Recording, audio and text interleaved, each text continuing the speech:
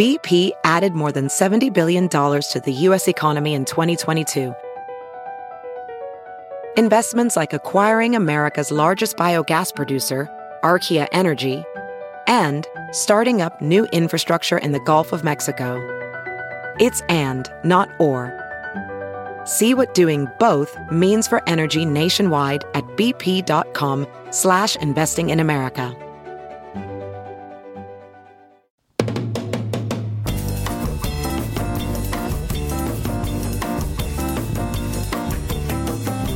It is Tuesday, October 1st, and live from the Chicago Sun-Times Chicago Reader Studio on Racine Avenue, this is the Ben Joravsky Show.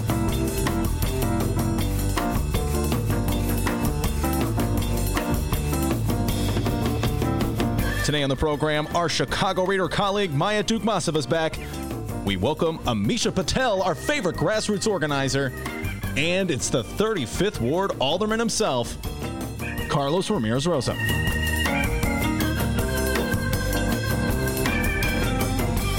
And now your host, Chicago Reader columnist, Ben Joravsky. Hello, everybody. Ben Joravsky here. We're calling this Mama Lavrov Tuesday. And here's why. Great weekend. Do you have a good weekend? Yes, 3 days ago. It was awesome. I had a great weekend, man. I was reading tons of stories about my beloved Bulls. Their season's about to open. It was media day, but Dennis doesn't allow me to talk about sports. So even though I want to talk about the Bulls, I'm going to... Can't talk about them because I'm being officially censored. Anyway. Thank you. Listen to a ton of Stevie Wonder songs. I love Stevie Wonder. For some reason, I was just really feeling Stevie Wonder. Spent a lot of time this weekend listening to Stevie Wonder. Wish I was listening to him now because for some reason I was listening to the oldies station as I was coming in today. And now in my head, I have a song called Indiana Wants Me, which is one of the worst songs of the 1970s. You ever hear that song, Dave? I've been hearing it ever since you walked in, and I agree. It's horrible. Indiana Wants Me. And at the end, the police cars are they're coming in. The guy apparently killed someone who insulted his girlfriend. That's the premise of the song. And now the police are closing in on I Need Help from Indiana Wants Me, one of the worst songs ever. Anyway, also spent a lot of time this weekend reading about our lunatic commander-in-chief. The man is out of his mind, ladies and gentlemen. Good God, the latest I hear is that he is saying the whistleblower committed treason. He is tweeting out tweets suggesting that there will be a bloody civil war should the Democrats impeach him. Nobody's going to fight a civil war over you, dude. They might buy your MAGA hats, but no one's going to fight a civil war over you. The dude is out of his mind. Oh, we're bringing on Jimmy Coogan later in this week, our esteemed attorney and advisor. He's going to be talking about all things whistleblower gate and interesting stuff on Attorney General Barr. Love to have Coogan in the studio. We'll be having him just cut that deal, D. He'll be here later in the week. But anyway, there was this one interesting item that I saw in the newspaper. It hasn't got a lot of talk or attention. I found it fascinating from an ironic standpoint. And this is too rich to believe, D. Okay, so the conversation with the Ukrainian president is not the only transcript that congressional Democrats are interested in subpoenaing. They also want to get access to President Trump's conversations with Putin, or as Monroe likes to call him, Putin. That's my Monroe imitation. Anyway. They want to get access to those transcripts, and I, for one, cannot wait to read those. My attitude, by the way, is bring in the light, to quote Lori Lightfoot. You know, the Republicans are only interested in bringing in the light when they can shed light on the wheelings and dealings of Democrats, and it's pretty much vice versa with Democrats. I'm an equal opportunity bring in the light. I want all the light in. So let's see the conversations with Putin. I'd love to see those transcripts. Anyway, it's interesting. The Russians objected when word broke that Democratic congressmen were interested in getting the transcripts of Trump's conversations with Putin. The Russians objected. They said they were unhappy. Here's how they reacted. Sergei Lavrov, who's the Russian foreign minister, when asked about it, said, and I quote, "My mom taught me that it was improper to read other people's letters. There are traditions that presume a certain level of confidentiality." One more time. My mom taught me that it was improper to read other people's letters. There are traditions that presume a certain level of confidentiality. That's Sergei Lavrov talking about the advice that his mom gave him. Oh, really? Well, Sergei, Where's Mama Lavrov when we need her now? Huh? What does Mama Lavrov have to say about Putin's hackers breaking into Democratic computers and stealing their personal emails? Was she outraged about that? Huh? Where is she? We could use a little Mama Lavrov every now and then, right, D? Where are you, Mama? You know where she is, D? Hey! Under the table. Mama Lavrov. Under the She's table. under the table. I'll tell you what. Mama Lavrov's no fool. She may be upset that the Democrats want to see Putin's private conversations with Donald Trump, but she sure is not going to speak out about Putin hacking into Democratic computers and stealing their private conversations. D, she's under the table. Guess who she's with? All the Republicans. All the Republicans who are afraid of speaking about a lot of people under that table. Yeah, there is. Mama Lavrov's under the table with the congressional Republicans. Yes, indeed. I love that. Is rich. Sergei Lavrov. My mom taught me it was improper to read other people's letters. There are traditions that presume a certain level of confidentiality. Where was Mama Lavrov when Putin's hackers hacked into the Democratic computers, ladies and gentlemen? We got a great show today, everybody. Maya will be here. Yes, indeed. Our Chicago Reader colleague, Maya Dukmasova. That one and only Maya will be here. I love it when Maya comes on Tuesdays. In addition to that, the great alderman from the 35th Ward, Carlos Ramirez Rosa, will be in the studio with Amisha Patel. That's a tag team of progressive politics in the city of Chicago, unlike any others. They'll be talking about all kinds of things, budgets, taxes, potential teacher strike. I know that'll be on the top of the list. Lincoln Yards update from Amisha. We'll get that. And then Amisha will leave, and Carlos and I will take the deep dive on all the political talk of the day, national political talk. Carlos said he's been following Whistleblowergate. I'm sure he's got a lot of ideas on that. I believe Carlos is, for 10 trivia points, D, who is Carlos supporting for president? Bernie Sanders. Very good. Damn. Good God. We'll have to talk a little national politics with Carlos as well. So plenty of political talk ahead of us. Before we do any of that, the young man from Alton with the news. Hey, everybody. How's it going? My name's Dennis. No. Would it kill you to just say Dennis with the news? I'll explain who I am every time. The young man from Alton. The pride and joy of Southwest High School. Huh? Southwestern. Oh, sorry. Came close.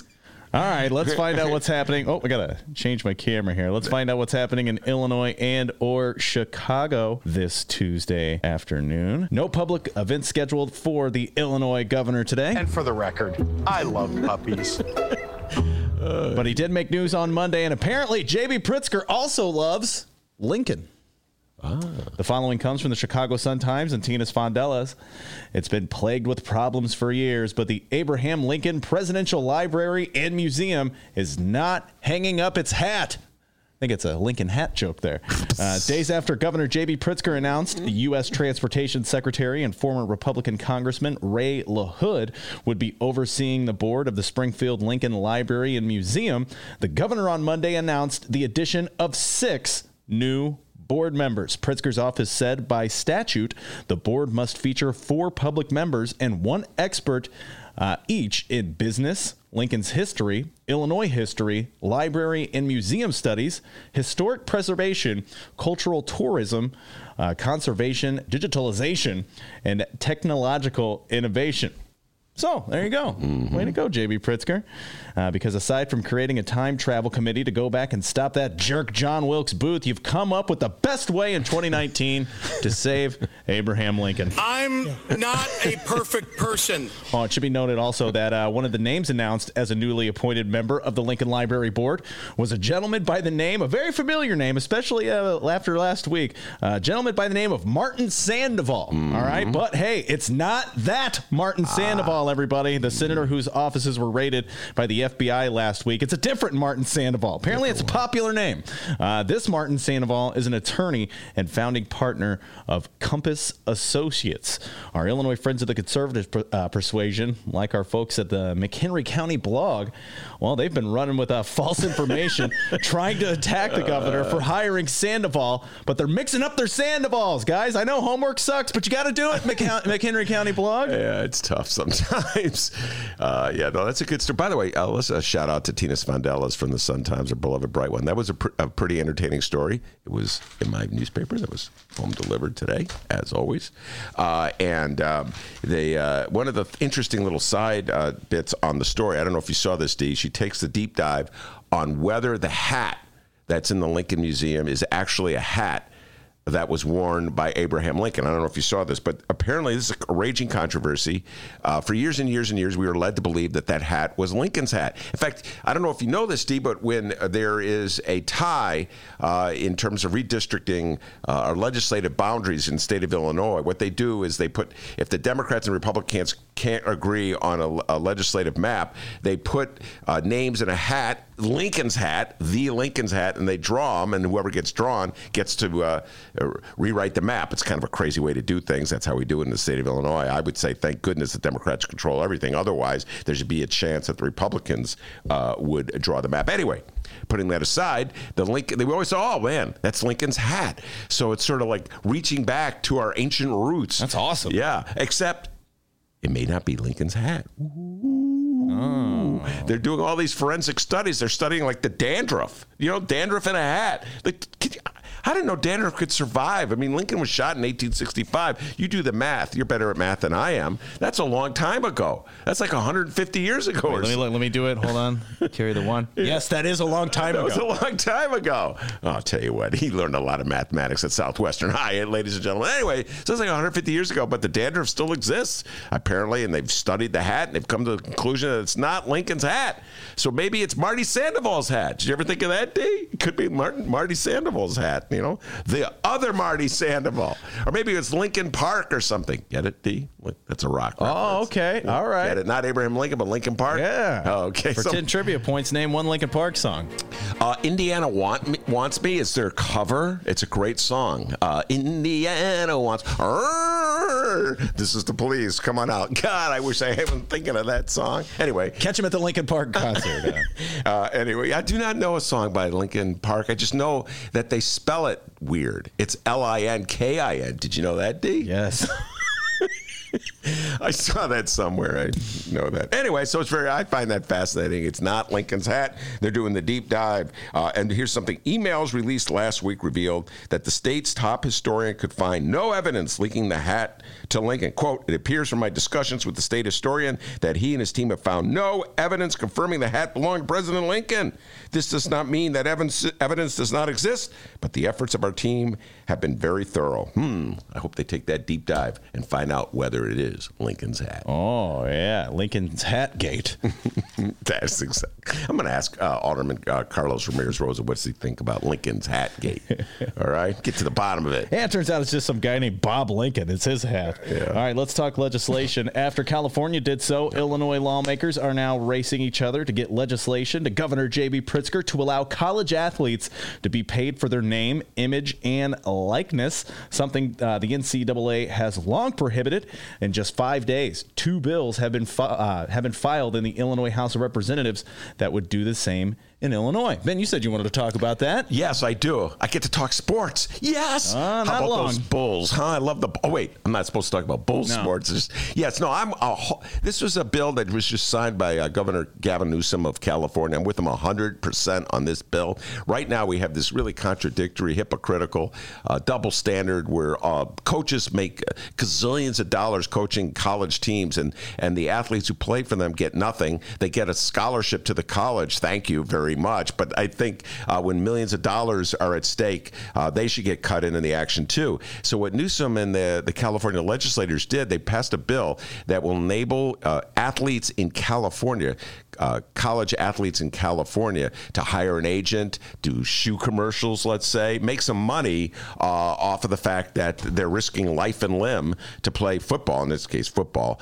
or basketball, for a college that it's making millions off of them, and coaches who are making millions off of them. And the funniest thing I saw was the coach of I think it's the University of Washington football team. I think his name is Mike Leach. Don't quote me on that. Oh, I won't. Some coach. I can't remember his name, but he was crying like a little baby. And he's upset about this rule. You know why he's upset, D? Not for any reason, like he says, like, oh, well, our athletes should not be corrupted and amateurism should be pure. Because if Washington doesn't have such a law, it'll be harder to recruit good football players out of California. Oh. He'll lose all the California football players because they're like, why should I go to Washington if I could stay in California and do a shoe commercial?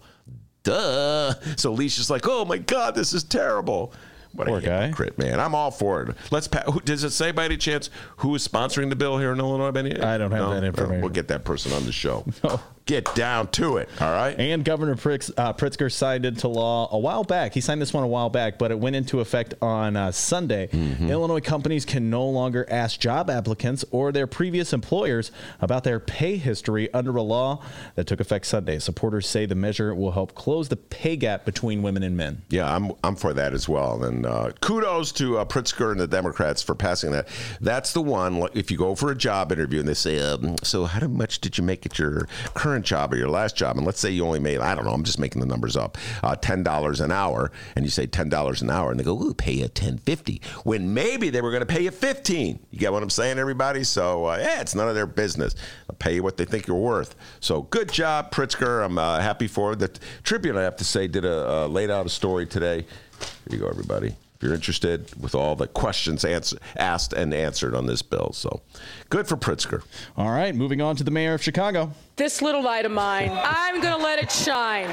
Mayor Lori Lightfoot's Tuesday schedule includes a trip to City Hall to announce a $2.7 million investment in the city's 2020 census efforts in the morning. And, well, this seems to be her Tuesday ritual. No, not a luncheon. She loves luncheons, everybody. It's a meeting with Chicago police top brass. Mm-hmm. And the last thing our mayor wants to happen is, in fact, still on the verge of happening, a Chicago teacher strike. We have some updates here. When we left you on Friday, we learned that Chicago teachers voted overwhelmingly in favor of authorizing a strike and that the earliest possible walkout date would be October 7th. Chicago Teachers Union President Jesse Sharkey said the 94% of the teachers had voted in favor of authorizing a strike. And, well, here's Sharkey at a press conference on Thursday night. Tonight, members of the Chicago Teachers Union voted overwhelmingly to authorize a strike, with 94% of our members voting yes. Is that you out there, Ben? I can hear you. This is a clear signal from the members of the Chicago Teachers Union at 520 public schools across the city that we need the mayor and the Board of Education to address critical needs in our schools. And, when you got audio of CTU Vice President Stacey Davis Gates, you have to play it, all right? Here's her from the press conference as well. If the mayor has baked this into the budget, then it should be very easy then to put it in writing, right? It's already there. And so that's the dilemma that she has before her. Our members have spoken. The city of Chicago has spoken. Our fight is not a new fight. We have had the same line, the same demands, the same proposals for the last 10 years. The chickens have come home to roost. Put it in writing. Mic drop. Stacey Davis Gates. She'll be here on Friday, Dee. She'll be here on Friday for a bonus interview. Stacey Davis Gates. We'll have a Chicago teacher, Andrea Parker, will be here as well today for a bonus interview. Yeah, this is serious stuff. We're gearing up for a strike. As always, I always predict, I'm the glass, what do you call me? Glass half full guy. I always predict they'll cut a deal. Remember in 2012, I predicted that the teachers. Yeah, just in this case, you're glass half full. Most everything else, you're half empty. Yeah. By the way, how about those Bears, huh? Please stop talking about sports. Well, I was just going to do a half full thing. The Bears I'm going to half stop you right now. All right. Anyway, but I just wrote about this. This is fresh in my mind. I wrote about this for this week's column in The Reader, which probably won't come out until tomorrow, so I'll scoop myself here. The contentious issue in this showdown has to do with what we call wraparound employees, and that's nurses, psychologists, social workers, librarians. These are people who are not in a classroom specifically, but work with the teachers, work with the students. And Chicago has a critical shortage of these employees. It's beginning gotten worse over the years. We've talked about it at length many times on this show. And what the teachers union is trying to do, this is what they're trying to do. They're trying to get the Board of Education, Mayor Lori Lightfoot's handpicked Board of Education, so effectively they're trying to get Mayor Lori Lightfoot to do it, to agree to put in the teacher's contract, in the contract that they're negotiating right now, a commitment to have a certain number of these wraparound employees at every single school. I don't know exactly what the language would be, but one way or another would be like for every, like say 200 kids, there has to be a nurse. For every school has to have a librarian, et cetera, and so forth. That would force Lori Lightfoot to expend money on hiring new employees. And it's very obvious that Lori Lightfoot does not want to make that commitment in writing, because here's the distinction, folks. If it's just a verbal promise to put money in the budget, which is what she says, what Lori Lightfoot says she's going to do, then she's not obligated to keep that promise should times get hard. She's not obligated to keep that promise even if we have a booming economy.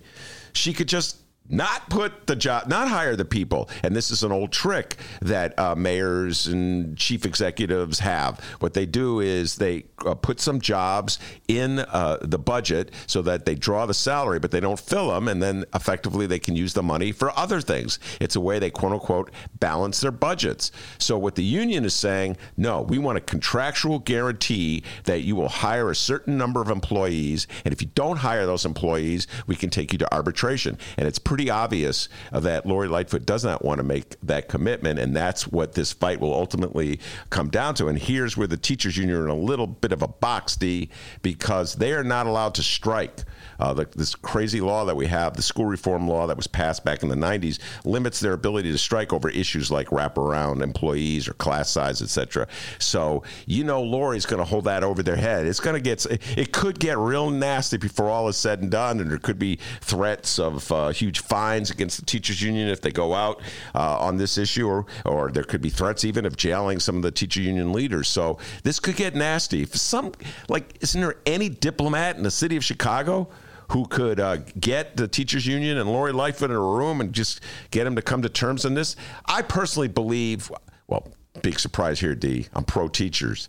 I personally believe this language should be in the contract. I think the city of Chicago should make a commitment to hiring these wraparound employees and lowering class size. I absolutely believe it should be writing in the contract. We have provisions in all kinds of contracts protecting all kinds of needs, including, I just want to point out, the fiduciary needs of the developers for Lincoln Yards. So if it's good for them, it should be good for the kids of Chicago. So that's my position. Ben Joravsky is in favor for teachers 1 billion times over.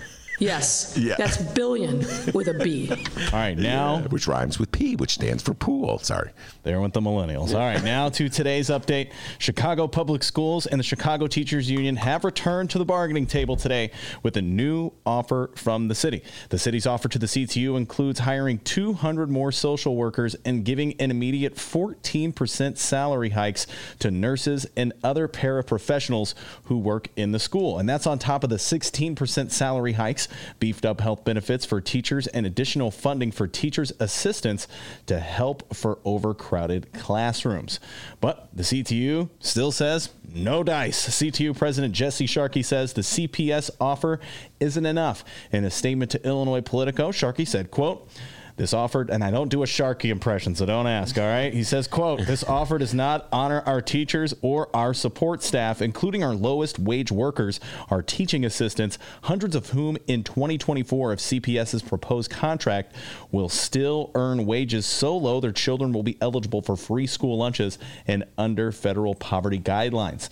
So, needless to say, but it looks like it's going to be another long week of negotiations. Once again, the earliest possible walkout date would be October 7th. Yeah, if you notice, Sharkey's emphasis was on salaries. You're allowed to strike over salaries, folks, but you're not allowed to strike over stuff like class size and wraparound employees. It's like the things that matter the most to like students. Well, I guess if your teacher is happy, that matters too. But the things that closely directly impact students, like class size, that's something you can't strike over. Everything is topsy-turvy. The logic is topsy-turvy when it comes to teachers and teachers' contracts and teachers' negotiations in the city of Chicago. And by the way, as I believe the city of Chicago is the only school system that limits its unionized workforce from striking over class size and wraparound services. So he has to carefully tailor, Shirky does, his rhetoric. Otherwise, Lori Lightfoot will get his lawyers and throw him in jail. There you go. Yeah, go. Cook kind of jelly bologna sandwiches, D. It's not easy being a union leader in the city of Chicago. For what it's worth, bologna sandwiches are awesome. Wait, what's that, Bruce Rauner? Yay for our teachers! Well. Yay for our teachers! He loves those teachers. Still.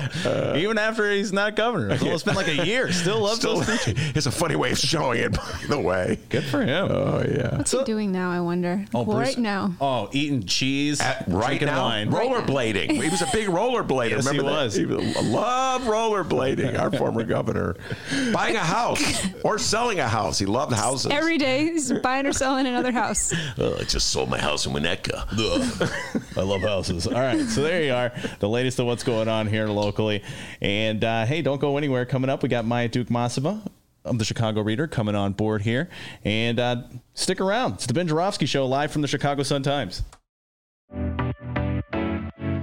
Attention Chicago innovators and creators, 2019 Chicago Ideas Week is coming soon. October 12th through the 17th, this annual Ideas Festival is back, and it's the largest, most affordable Ideas Festival of its kind. They bring in hundreds of thought leaders from around the globe and some local to share ideas and spark action all across Chicago. To get a better idea of what to expect, here's a bit of audio from last year's Chicago Ideas Week with special guest and Chicago comedian Cameron Esposito. Everything that I have ever tried to do has had two motivations. One is I really do believe in trying to create social change, and then the other one is I'm scared and alone too, so I would like for you to join me. You know, every job that I have, I try to make sure to hold the door open. That's like my motto for like if I get through, you're coming with me, and I believe in that wholeheartedly, and especially if I have more privilege than you, like I'm holding the door open for you even wider. October 12th through the 17th, it's 2019 Chicago Ideas Week. Tickets go on sale to members on August 22nd and to general public September 10th. Once again, if you're an innovator or creator in the city of Chicago or even outside the city, you must join us for Chicago Ideas Week, October 12th through the 17th. For tickets and event information, head to chicagoideas.com. That's chicagoideas.com, and we hope to see you October 12th through the 17th for 2019 Chicago Ideas Week.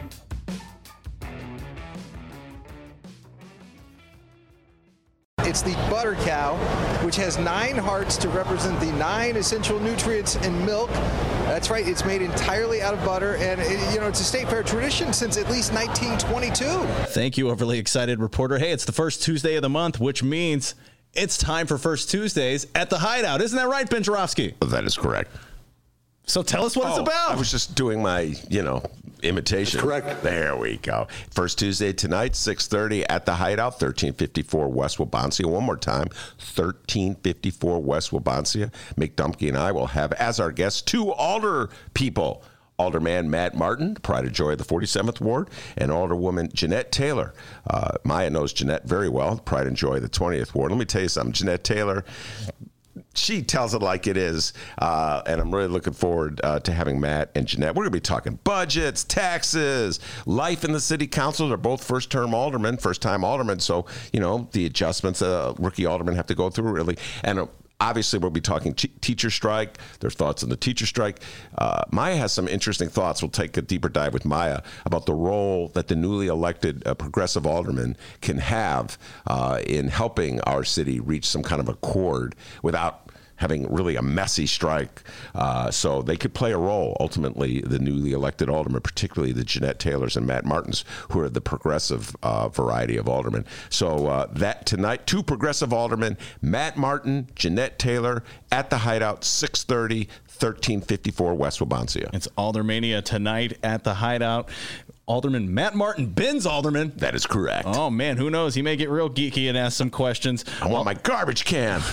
Alderman Matt Martin, along with Alderwoman Jeanette Taylor. It's tonight at the Hideout, 6:30, 1354 West Wabansia. And if you can't make it live, don't worry. We'll have it streamed on the Ben Joravsky Show Facebook page at Benny J Show. Hey, everybody, what you're about to hear are the piano stylings of Jeff Manuel.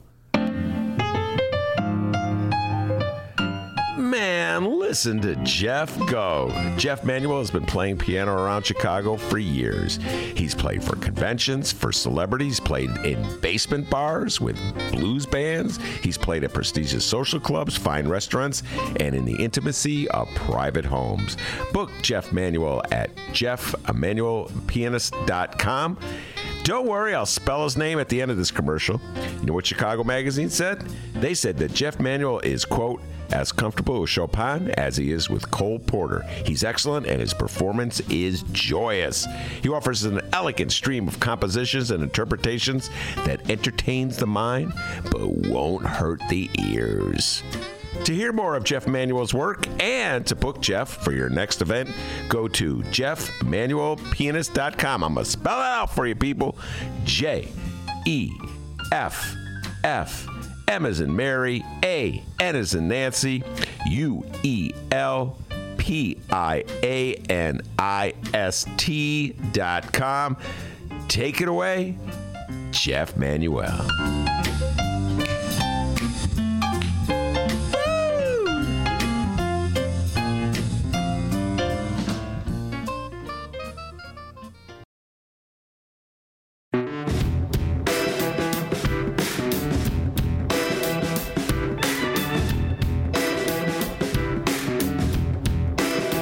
Welcome back to the Ben Joravsky Show, live from the Chicago Sun-Times. Maya on the piano. She's grooving. All right, You're on the piano. Oh, you're doing air or something or other. So much to talk about with you, Maya. I believe those were air maracas, but... Oh, that were they air maracas? It's a little like, you're sort of like bringing up Leo DiCaprio in Once Upon a Time in Hollywood, a movie you've seen how many times? Once. Oh, you did see it. Yes. But you remember that little thing where he's dancing? Yeah, anyway. that's me. All right, so much to talk about. Let's see, John Arena updates. I'd really love to get your thoughts on that. Lori and the teachers and the role that progressive aldermen can play and the pending school strike, whistleblower gate. If we get to that, I'd love to get your thoughts on whistleblower gate. But let's just start with fines, library fines. The news broke. Dee didn't have it in the update, but the news broke that Lori Lightfoot and the librarians, the leaders of the Chicago Public Library decide to do away with fines. Forgive the debt. Forgive that's outstanding. The debt. Yeah, that's outstanding. Mm-hmm. Like, and not just a one-time deal. You know, in the old days, they sometimes they would just, all right, if you come in the next week, we'll forgive the debt, return your books. I've taken advantage of that a few times in my life. But this is permanent, as I understand. No more fines and fees. No more fines. Anyway, your thoughts on that, Maya? Well, look, I think that this Jubilee is good for the city of Chicago and for the readers of our city. I think that I bet there's lots of people out there who haven't actually lost the books, but are not returning them because they're afraid to go back to the library with the books. Then they have to like deal with the fines. So I'm into the idea that an institution like our public library system is moving away from some kind of punitive type of practice that there's so many ways to like stimulate people returning library books that doesn't involve like impacting their pocketbooks. Because like why people, I don't know about you, but when I'm like late returning my library book, it usually has something to do with like I forgot when it was due, like I didn't have time to stop at the library. Like it's usually something pretty innocuous. So for a lot of people, dealing with the fines is not that big a deal, but I'm sure that there are lots of people who, that's like money they don't really have to spend anyway, and they're not returning the books because they don't have the money. And then the library never gets the books, and people still don't have the money. So, instead of like having like a punitive way to like coax people into returning their books on time, like why not reward the behavior we want to see? Such as like that if you don't that if you do return your books on time, you can, and you do it a certain number of times, and then maybe you can take out more books at a time because you've been shown, as a trustworthy borrower or whatever. Like there's just like so many more imaginative ways that people can be like kind of like stimulated and coaxed into just return the books, you know? And I think that we shouldn't be pursuing any kind of public policy that would in any way encourage or discourage engagement with our public library system. Like we need people to be reading more, to be engaging with the library. So I think, and even like the news that I saw about this, like the librarians are thrilled. Yeah. The librarians have not been thrilled to have to be like, the sort of like the public face of this punishment, that's levied against people who mess up in this way. I mean, I hear these kinds of conversations in like, the criminal justice sphere a lot about how like, okay, well, why do we have money bail? Like the idea is that like, because people have their money tied up to showing back up to court, that's what's going to make them more likely to show up to court when like, people don't show up to court most of the time. If they don't show up, it's because they like couldn't get childcare or they couldn't afford bus fare to get to the courthouse for their, next court date. So rather than like placing even more of a financial burden on people when they've been accused of a crime, like one solution is like to give people, a bus pass with fare to get to court. So then there's like absolutely no way that they can find themselves in a situation where they can't afford to get to court. So, I think as far as library stuff goes, same kind of deal. Like, let's incentivize the behavior we want people to be practicing rather than just like, operating out of this like paradigm of punishment all the time. Well, it's $850,000 is the number I saw quoted in the Sun-Times article, or maybe I think it was the Sun-Times article. $850,000 a year in fines that the library is forfeiting by going to this policy. Are they getting that money, though? Is it really forfeiting it if you're never really getting it? That's a valid point. You never know. I do not know the answer to that question. When people start playing, we just talk about this in regards to schools, games with budgets. Lord knows what anything means, because the games people play with budgets is a whole art in and of itself. But the funny thing is just like this notion with library, and I can tell you this, I have to just confess. I've used libraries my whole life. I love libraries. Every week I go to a library and get a book. I'm always using library. Confession. So I have a confession. So I must confess, I've been late on library books a long time, and many times, D, I'm starting to cry thinking about it with that music. Me too. And many of the time I've been scared when I was little, like afraid to confront the librarian with the book because I was so shamed. And then you have to. You were scared when you were a kid? Yes, I made this deep confession time. Yes. Can you imagine, like, why? Why do we want to, like, can you imagine how many kids are out there who might be experiencing similar feelings and they're, like, not going to go to the library because they literally don't want to deal with that fear? Like, what a warped way to have like society be operating. I got to tell you, yes, I agree with you.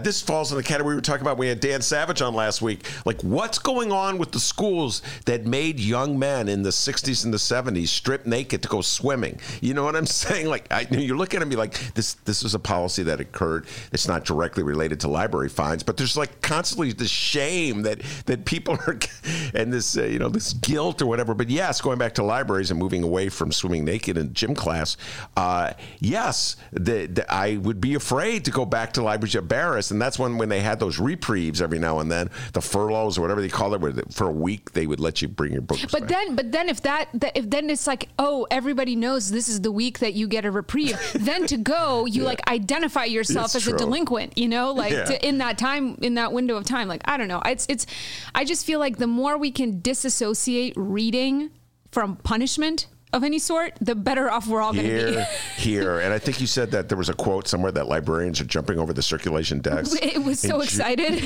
Jubilation. So anyway, but I've been very good, very prompt. I give myself 1 week on every library book. I only check out one book. And if God bless. Yes. And I either have read it or I have not read it, and I return it because guess what? There's thousands of other books out there. I can check out any one. All right. So, yes, I agree. It's impressive you could read a book in a week. A lot of people can't do that. I have a lot of sleep issues that we will not get into. But many times at 3:30 in the morning, if you wake up to go drink a water, just think of me up there. That's what I'm doing. I'm not so old yet that I'm waking up to drink water in the middle of the night. All right. Well, okay. It's coming. It's coming, yes. So it's just one of the benefits of getting old. All right. Speaking of moving on, which is what we're going to do, Alderman John Arena, he got a new gig. What a former glow-up. alderman, huh? Let's talk about that. I wonder if he had any library late fees, huh? I wonder if Yeah. they made him pay it before he gets his gig. Johnny Arena, 45th Ward. Go ahead. The kids call it a glow up. I mean, look, he's bouncing from, you know. What do they call it? Glow up. What's a glow up? Did you know about that, Dave? Like he's in a better situation.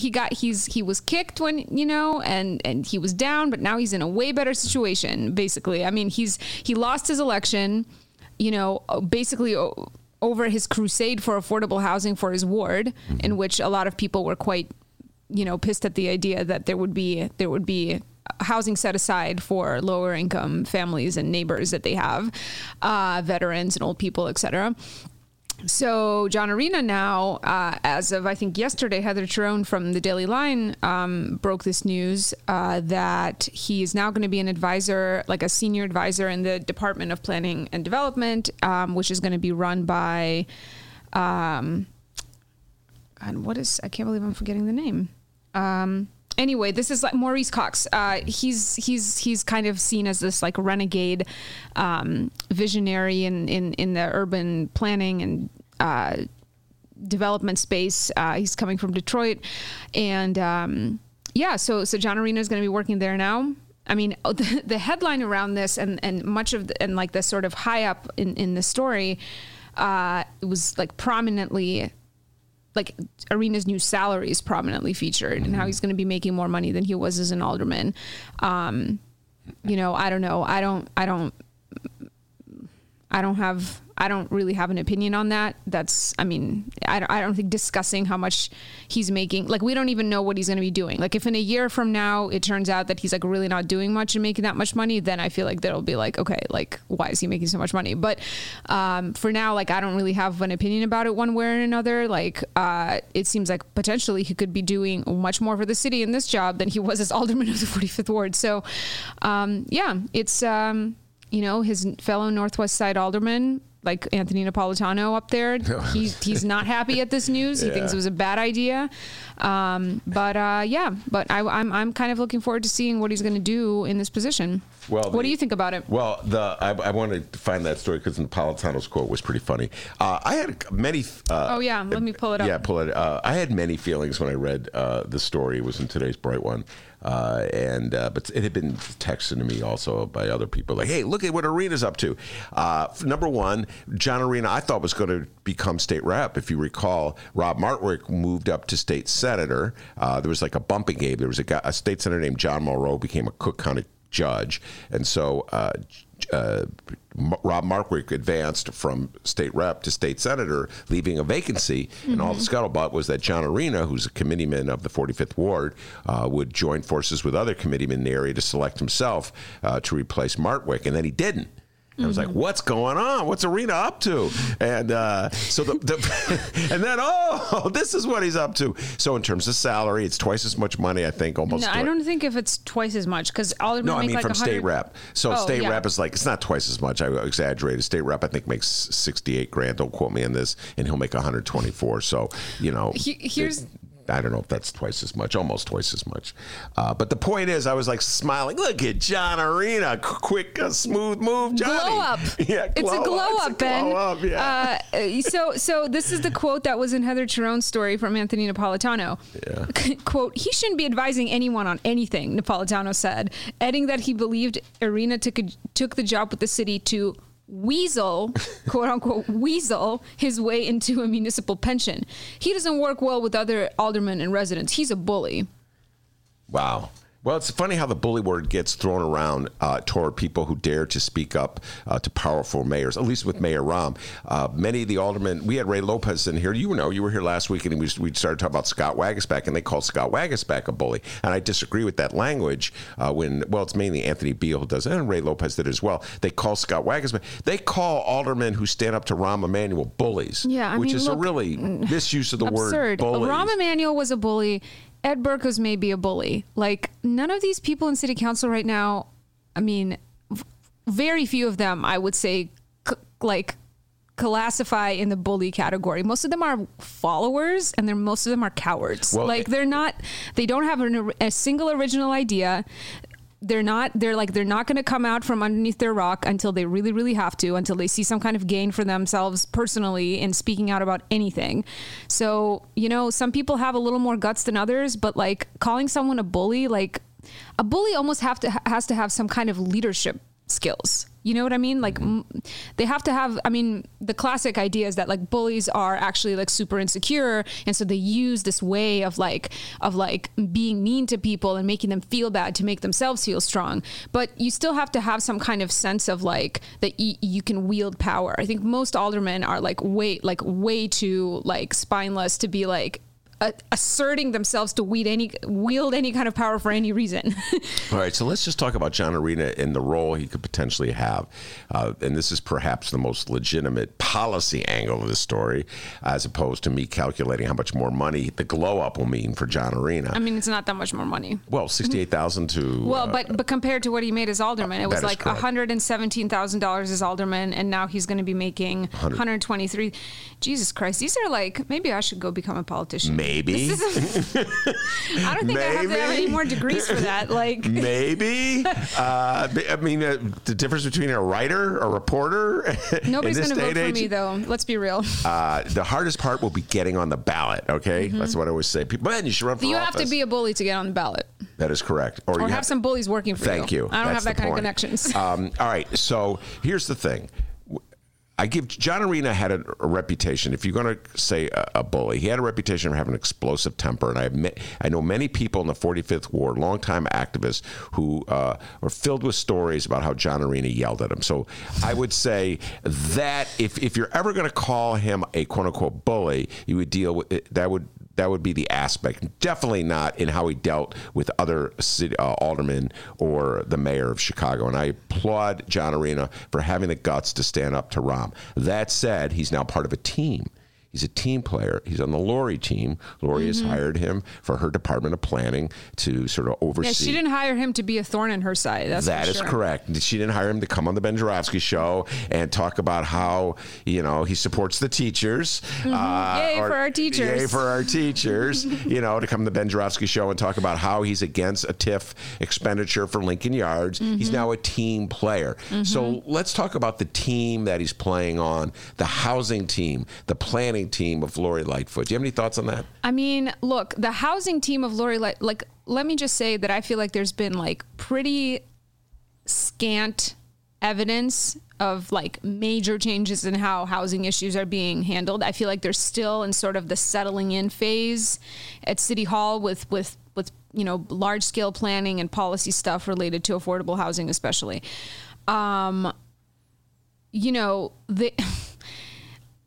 This resuscitated Department of Housing that's been a big hallmark of her administration so far.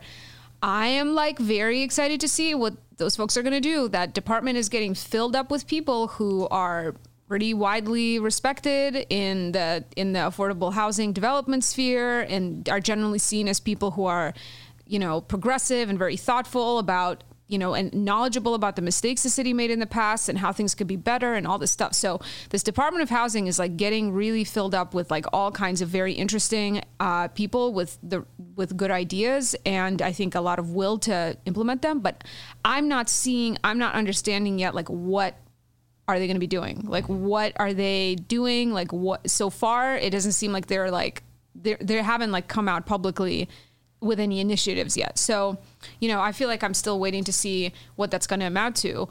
Again, planning and development, there's this trailblazer type person that's going to be leading that kind of wing of things. Still not clear what that's going to mean. We're going to have a new head of the CHA.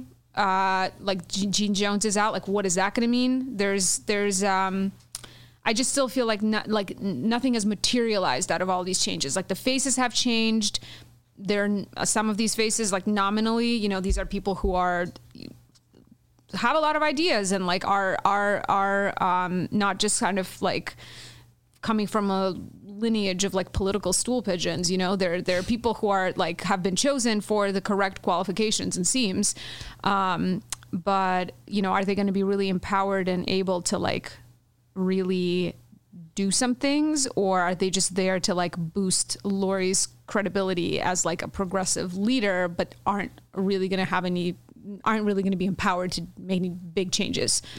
Well, when we talk about housing needs in the city of Chicago, I would say the most pressing housing need in terms of affordability is maintaining some level of affordability in the city.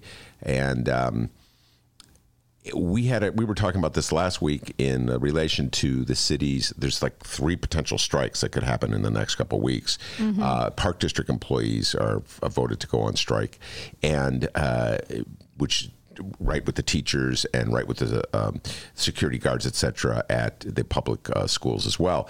And one of the points raised by the leaders of the Park District is that Chicago has become too expensive to live in. And as an old timer like me, Maya, it's a little surprising to hear that because, again, as I like to point out, Mayor Daley, the original Mayor Daley, implemented residency requirements for city employees because he wanted to stabilize the city, and he viewed city employees as sort of a middle-class bulwark against white flight, against income flight, against Chicago becoming a poorer and poorer city. And now we're hearing from the union leaders, from the activists, from the workers themselves that Chicago's become too expensive. And so if you're Lori Lightfoot and you're trying to stitch together a housing policy, my guess is that would be at the top of the list. And I don't know, and it's too early to tell, as you say, but I don't know, like, in her heart of hearts, if Lori Lightfoot wants to take that deep dive into housing policy and implement programs that might, rent control perhaps, more subsidies for employees, for lower wage people to get them to be able to afford to live in Chicago, use that CHA money to build more affordable housing. I don't know where she's going. I know that Mayor Rahm wanted nothing to do with any of that, and that was part of the fight with John Arena in the 45th Ward and Napolitano, your good friend, in the 41st Ward. So I don't know where Lori wants to go with all this. Yeah, I don't know either. And it's like, I just feel like it's just like there's announcement after announcement in this space that sort of plays very well in certain kind of progressive circles of people who are really engaged with trying to have more affordable housing in the city, blah, blah, blah. But like, I just haven't seen yet, like, what does that mean? Like, what are they doing? Well, what are they doing? You should have Marisa Navarro on here. You should ask her on. What are they doing at the Department of Housing? Last time I talked to her, she said that they weren't ready to be like speaking publicly in like their, to be like taking a public position about anything yet. That was like a month ago. That was a month ago. Yeah. Well, all right. One thing also at the top of the list is property taxes. Rising property taxes forces up the cost of housing throughout the city of Chicago. This is one of the main reasons I've been crusading all these years about property taxes and TIFs, et cetera, because that TIFs is surcharge on the property tax.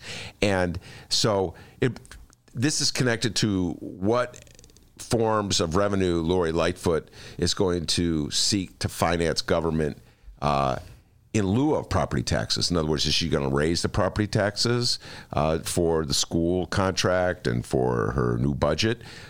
If she does that, makes Chicago that less affordable because property taxes go up.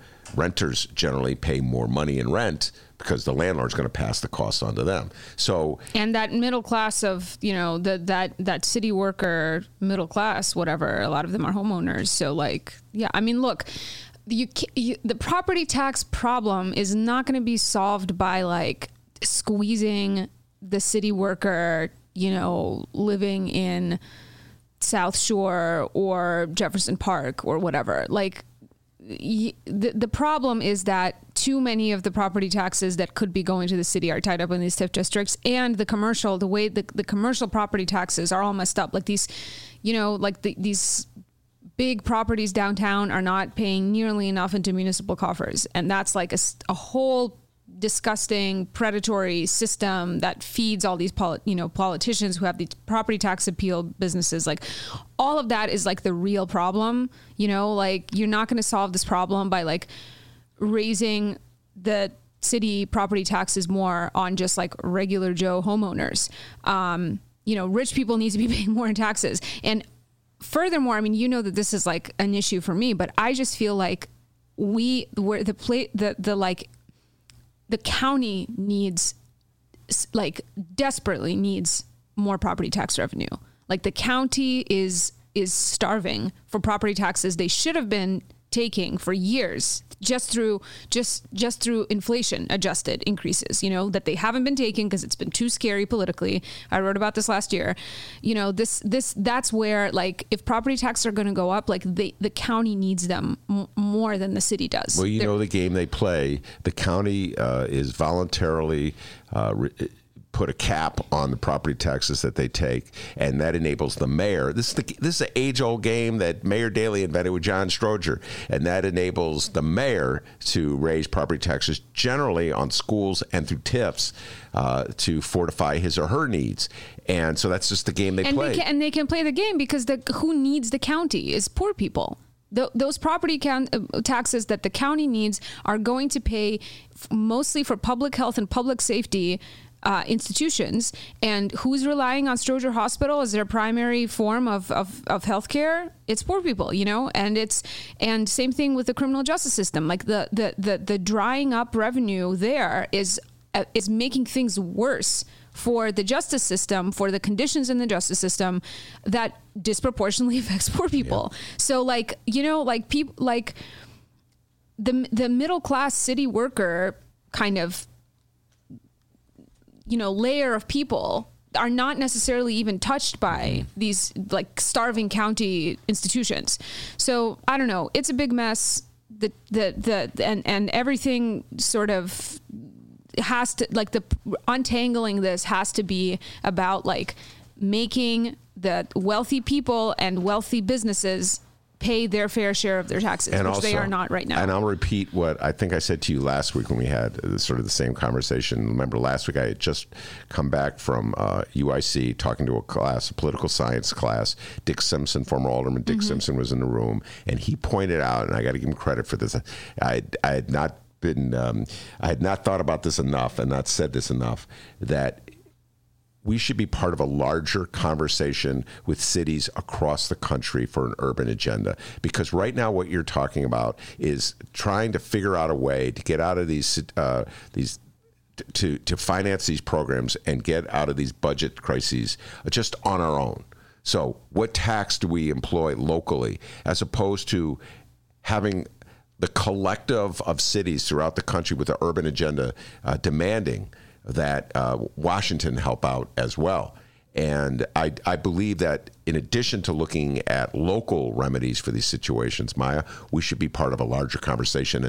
And that, frankly, that disturbs me because I don't see that anywhere. I mean, I could talk forever about how Democrats are trying to come together to impeach President Trump. I'd like to see some evidence that Democrats are coming together, like Milwaukee Democrats, Cleveland Democrats, Sacramento Democrats to try to get the federal government to kick in a little more to help cities.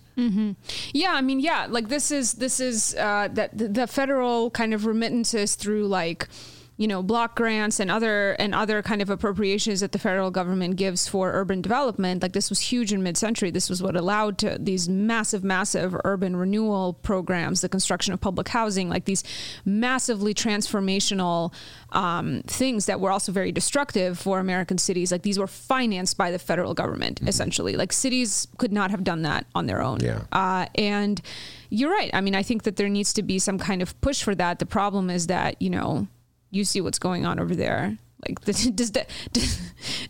the Department of Housing and Urban Development, like, what do they even do there anymore? Like, press conferences. Yeah. Press conferences. Ben Carson has a press conference every, few months. And even, it doesn't even matter. Like, it doesn't even matter who he is. That's the point. It doesn't matter that he has that job, what his attitude about HUD is, whatever. Like, this is a system in which, like, that is an area of government that's, like, nobody's giving any love to, just like ideologically, it just doesn't fit in. It's not what's seen as mattering. Yeah. Well, I just think this was absent even before the Republicans took over. But you're right. You can't. There's not going to be any aid or assistance from this current administration. So it would be predicated on a change. A different president, obviously. But I didn't see any talk of a common urban agenda during the days when, let's say, Barack Obama was the president and Rahm Emanuel was the mayor. How about that? One worked for the other. Right. And I mean, it's even like there's the truth is that, like, even in the whatever worst case scenario for Democrats, like, still this guy is going to be out of there, like, in 5 years? Like, even if Trump got reelected, like, he'll be out of there in 5 years.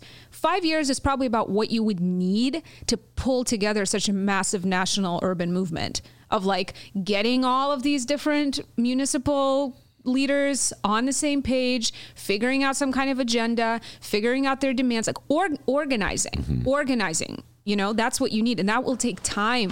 And whatever their priorities are now with regards to the 2020 election, like, they either have like 1 year or five years, because then in 4 to 8 years, things might change again. And, who even knows? Like, we could have another Republican president if it wasn't for Trump. So this requires like longer term thinking, like on a decade range. And I really don't think that kind of thing is happening at all. And Lori Lightfoot, being like the mayor of like the third largest city in America, could certainly be like at the vanguard of pushing for something like that. But it's not even clear to me what her priorities are. Because again, it's all a lot of window dressing that looks like something is going in a progressive direction, but like, I'm not seeing what that means yet. Well, one of the thing at the top of her list of priorities at the moment, I would say, is to come to a contract agreement with the Chicago Teachers Union without a strike.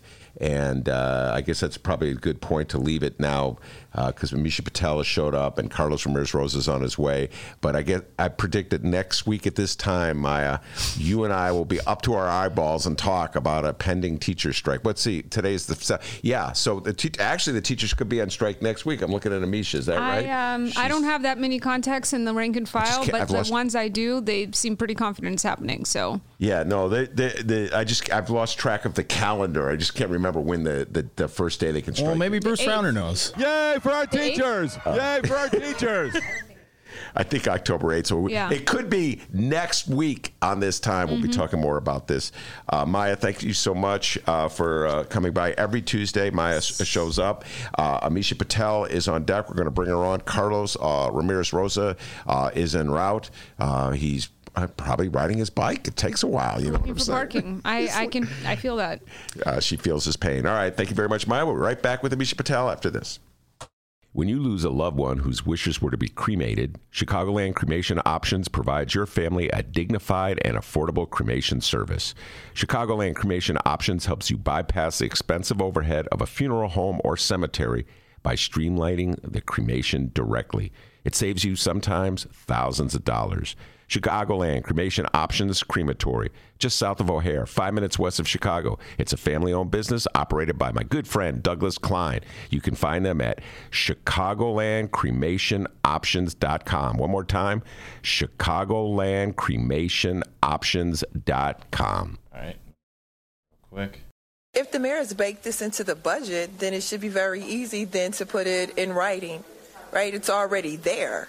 And so that's the dilemma that she has before her. Our members have spoken. The city of Chicago has spoken. Our fight is not a new fight.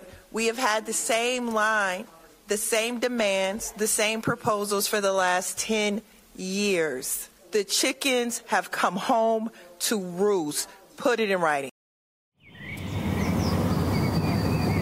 Today's Ben Joravsky Show was brought to you in part by Chicago Architecture Center. Get to know your city on one of Chicago Architecture Center's 65 walking tours. Hear the unforgettable secrets and stories behind Chicago architecture from our expert docents. Book your tour at architecture.org/tours. Now, if you'll excuse me, I'm actually on a tour right now. Oh, wow, look at that building.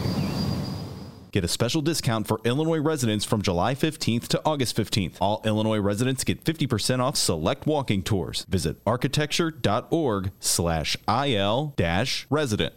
All right, everybody, Carlos is here, and we are ready for hour number 2. But before we get into hour number 2 of the Ben Joravsky Show, remember, it's brought to you by the International Association of Machinists and Aerospace Workers, Local 126 in District 8, the International Brotherhood of Electrical Workers, Local 9, the International Union of Operating Engineers, Local 150, and our good friends at the Chicago Federation of Labor.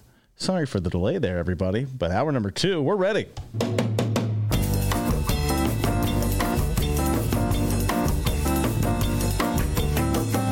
It is Tuesday, October 1st, and live from the Chicago Sun-Times Chicago Reader Studio on Racine Avenue, this is the Ben Joravsky Show.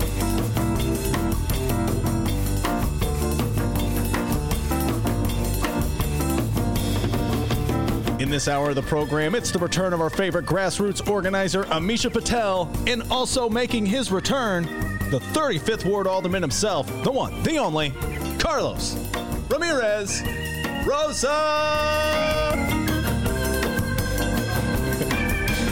And now your host. That was my Michael Buffer impression. That was good, man. Let's get ready to rumble. Let's get ready to rumble. Chicago Reader columnist Ben Joravsky. Yes, Carlos Ramirez Rosa and Amisha Patel in the studios. Good God, the two of the leading progressives in the city in one room at one time. Don't tell anybody in charge. They might arrest all of us. Anyway, Amisha, Carlos, welcome back. It's always fun to have you guys on. God, so much to talk about. First, let's start. Amisha, give the update. You started giving the update to me off mic. Let's do it on mic. The Lincoln Yards lawsuit, Grassroots Collaborative, just to remind everybody, filed suit against the Lincoln Yards TIF deal shortly after it was passed by the city council on the grounds that it was illegal, racially discriminatory, and a circuit court judge, a mayor, I should point out, Mayor Lori Lightfoot brought in lawyers from City Hall to fight the suit on the grounds that you had no standing to file it, and a circuit court judge agreed, and the suit got thrown out of court. Am I accurate in my summation? You are accurate. That is what happened. That's correct. That's Robert Mueller agreeing with you. All kinds of confirmations. Yeah. I think we are, of course, really disappointed in Judge Cohen's decision. We, of course, believe we do have standing. We wouldn't have filed this lawsuit if we didn't think that we had standing. And so we are exploring our legal options and in terms of what our next steps are. I think what's important to say is that the judge did not rule on the actual merits of the case. And that is the conversation we are committed to having because we know that, again, the TIF statute, that the city was in violation of TIF statute and also that the city was in violation of Civil Rights Act of Illinois through the creation of this TIF district in the whitest, wealthiest part of our state. To say that it was blighted, it was incorrect. And people have seen the Tribune, hopefully the Tribune investigation on the property tax, the tax value information that clearly showed that that the property taxes the property values were rising in that neighborhood for the third year in a row, and certainly were no sign and no end in sight for the rising of that value. That this was an abuse of policy. It was abuse of and manipulation, and we are committed to continue to organize, to fight, to make sure that we fix this, because we can't keep having this happen. Folks in the city we've been seeing it time after time after time. And I think a legal strategy is a good one. It's an additional way that we've added to our organizing. We're continuing, again, to explore our options. But we also will keep fighting in all kinds of ways to really make sure that we bring real change to the TIF system and an end to these massive handouts to wealthy developers. Carlos, what's your take on Well, this? kudos to Amisha and the collaborative for picking up this very extremely important fight. I'm just disappointed that it's not Mayor Lightfoot that's leading the charge to say let's unravel this TIF. Let's bring in the light and look at this TIF deal and what my predecessor and the previous council did. But nonetheless, it's another example of the way that the city is abusing the TIF system. Really, TIFs are supposed to be for blighted areas. The focus of the TIF is to raise the equalized assessed value of the TIF district so that once the TIF is phased out and has accomplished its role of developing that area, it can add more properties that are going to contribute greatly to the property tax rolls. And in this instance, we already know that area, that land, did not need a TIF. The EAV was set at 0?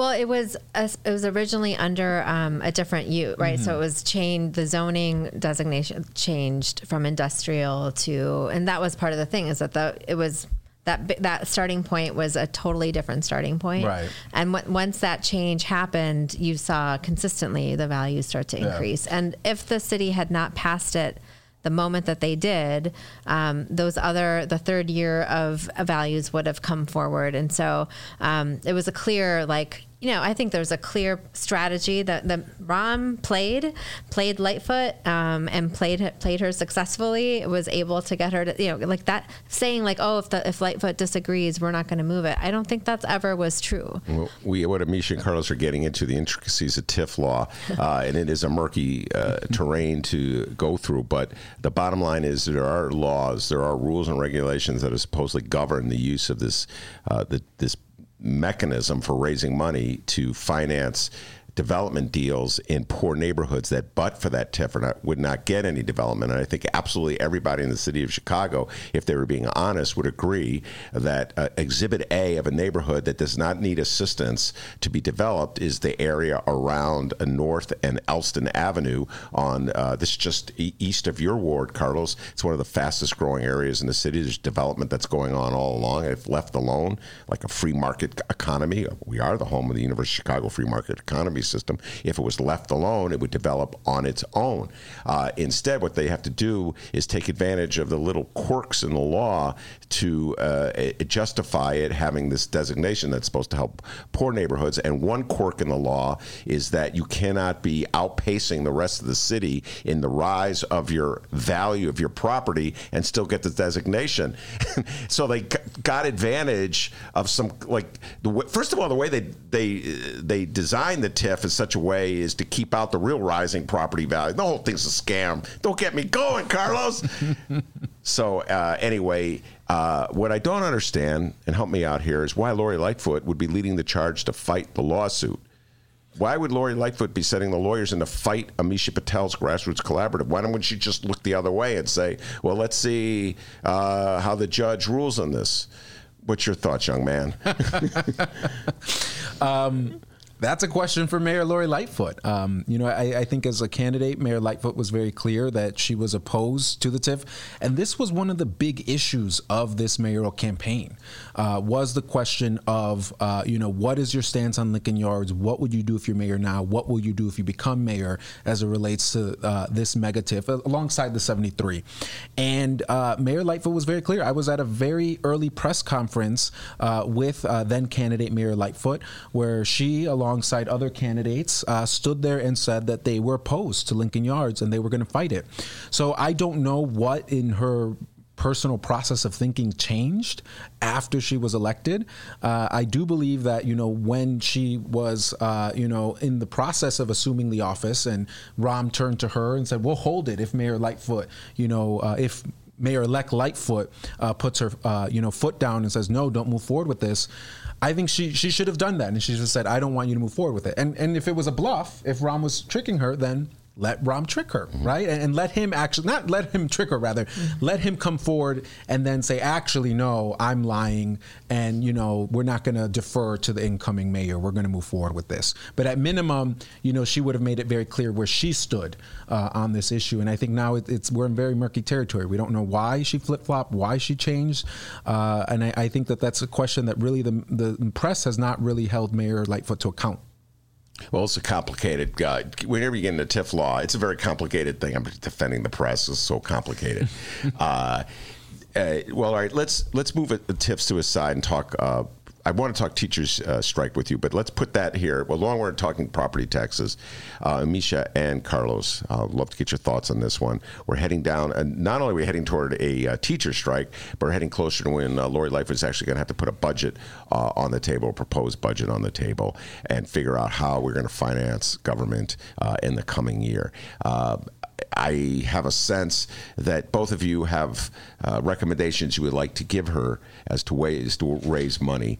I'll start with you, Amisha, and then go to you, Carlos. What are your recommendations to Lori Lightfoot?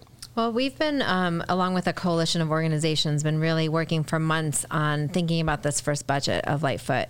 And our framing of this is pretty clear. We want a budget that invests in neighborhoods and communities, divests from policing, and really is rooted in progressive revenue solutions at the city level, right? The city is notorious for saying, well, we can't do anything. Let's look at the state. It's on the state's job. Well, there's work to be done at each level.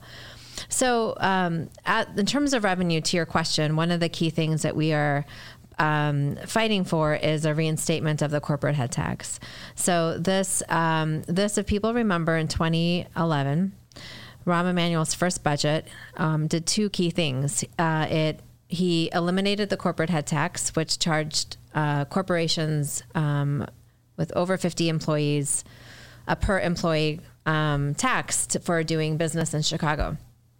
At the same time that he gave that money back to corporate Chicago, he closed public mental health clinics, saying there wasn't money. And so a key thing for us is that our demand is very much linked, which is that we need to reopen public mental health clinics in the city of Chicago, and we need to reinstate a corporate head tax so that businesses who are profiting off of being in the city and are, aren't paying their share of taxes into for the money that they're making, this needs to shift. And so that's a key demand that we're pushing forward. On divestment, for us, divesting actually on policing is about holding the line. Holding the line on the police budget would actually be divesting, because every year that police budget climbs. And so, and when we think about where that money instead should be going in terms of violence prevention and community, restorative justice and community-based interventions, like that's actually what will make our communities safer. So for us, it's been really to try to think about things like mental health clinics, affordable housing investments, but also, and here's some ways that we can actually pay for this. Of course, this connects back into TIFs as well, as everyone knows, right? Like the TIF kitty is growing wildly, and we expect that she'll do some surplus, to be able to move money back into the different taxing bodies. But I think we need bold solutions that really are a shift away from putting everything on the backs of poor people. And there's ways that Lightfoot is doing that in terms of the fees and fines, amnesty. There's work that's happening, but I think this property tax question is looming, and if that's where the bulk of this money is going to come from for this budget, that's a real problem. Carlos. The property tax question is a huge one, and that is a major driver of displacement in the city of Chicago. It's why people are losing their homes in record numbers in certain neighborhoods, because they're unable to pay their property tax bill, and it goes up to the scavenger auction, and they lose their property for pennies on the dollar. It's the reason why we see so many people choosing to sell before they reach that point, because if you're getting that property tax bill and it's growing and growing and growing year after year, and you're an older person on a fixed income, or you're a working class person, you just cannot, survive. And so one of the things that's really pushing working poor, Black people, Latinx people, white people of all backgrounds and races out of the city of Chicago are these skyrocketing property taxes. So the question then is, well, what's the alternative, right? Because we're told over and over again by the Tribune and the Sun-Times, that the only responsible thing that we can do is raise property taxes. And look at how, our property taxes compare to those in the suburbs. The reality is that Illinois and the city of Chicago and Chicagoland rely more on property taxes than almost any other, city or municipality in the nation or state. And the reason why is because of the regressivity that's existed at the state level for so long, the refusal on the part of previous administrations to move forward with progressive revenue, both at the local and state level. Luckily, we've seen some action now at the state level, and we're moving in the direction of having a graduated or fair income tax. But while we're waiting for that change to take place, the question is, what can the city of Chicago do now? And what we're being told by the Lightfoot administration is that what the city of Chicago can do now is go to Springfield and ask in the veto session that all these state legislators that just voted to move forward on the fair tax, to just move forward on a lot of legislation, to now give the city of Chicago some relief in some different ways. So that includes restructuring the way that we would look to do a casino in the city of Chicago. And that includes a real estate transfer tax. And let's be very clear. the state legislature has already given the city of Chicago a way to increase the real estate transfer tax. It's through a referendum process. And candidate Lightfoot said that she would support the Grassroots initiative from the Chicago Coalition for the Homeless to move forward with the Bring Chicago Home Ordinance that would put a referendum on the ballot as soon as March of 2020 to ask voters, do you support raising the real estate transfer tax by, was it 0.8% or is it 1.2% on properties over $1 million on sales, and that would bring in potentially $100 million for homeless services to build affordable housing. Since then, now Mayor Lightfoot has pivoted and said, well, actually, we're not going to do that. We're going to go down to Springfield and ask them to just either allow the city council to vote to raise the real estate transfer tax and bypass a referendum, or to ask Springfield to just do it themselves and raise the real estate transfer tax and dedicate that revenue towards our city's pension liabilities.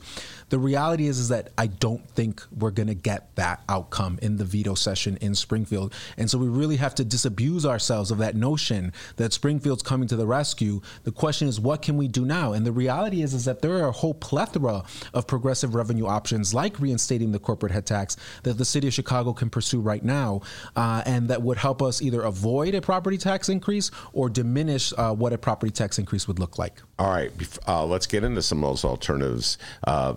In addition to the head tax, what other alternatives are you talking about? So we can look at raising the hotel tax. The city of Chicago, when you look at just the hotel tax that the city of Chicago levies, it is lower than other cities. Now, there are other taxes on hotels downtown that do impact that, but we could look at that. The other option that we can look at is when it comes to rideshare, we can also look at a very aggressive TIF surplus. So as Amisha pointed out, there was a record haul in TIFs, and we can look at aggressively surplusing that money so that we can, bring in serious cash for the city of Chicago to address its liabilities this year. Let's see. Do you want to share some, Amisha? I mean, I think those are some of the big ones that we are also thinking, looking at and pushing for. I know it's less things that we've worked on, but the idea, and this, I think Lightfoot has even talked about it herself, we'll see, but of luxury, tax on luxury services, that if, appropriately focused, again, really make sure that those who have, access to gardeners and whatever else are actually, are getting taxed for those services. But I do think there's also work that the city could be doing to be really advocating for the state level changes to also bring in more money. Like we never saw that under Emmanuel. He never pushed, always pointed fingers to say, oh, I can't do anything, but never did any work to try to actually get the state to make the changes at the state level that were necessary to move Chicago forward. So, I think that with all of this, for us, our focus really is about how do we fight to keep people in Chicago who live here and whose home this is. The issue of displacement, as Carlos mentioned, is enormous. And both people, leaving for all kinds of reasons, but including the fact that this place, not only is it unaffordable, but you're actually not even getting the kinds of services and supports that you need. Like if your clinics are being closed and your schools are being closed at the same time that your property tax dollars are going up, this doesn't make sense. And I think that the centering of sort of corporate Chicago and downtown businesses really to the detriment of neighborhoods and communities is staggering. And I think that you can talk about grants to neighborhoods and all of that is good, but we need real structural change in the city of Chicago. And I think that's what's unfortunate with this, city of Chicago fighting us on this lawsuit, because this is the opportunity to make some structural change to the system that we desperately need. All right. Now, Carlos, what role can the city council play in all this? In the past, they were the rubber stamp that approved whatever budget the mayor wanted. There would be a handful who would stand up and oppose them, yourself included. And we have a new mayor. We have new aldermen, lots of progressive aldermen. 2 will be at the Hideout tonight with me.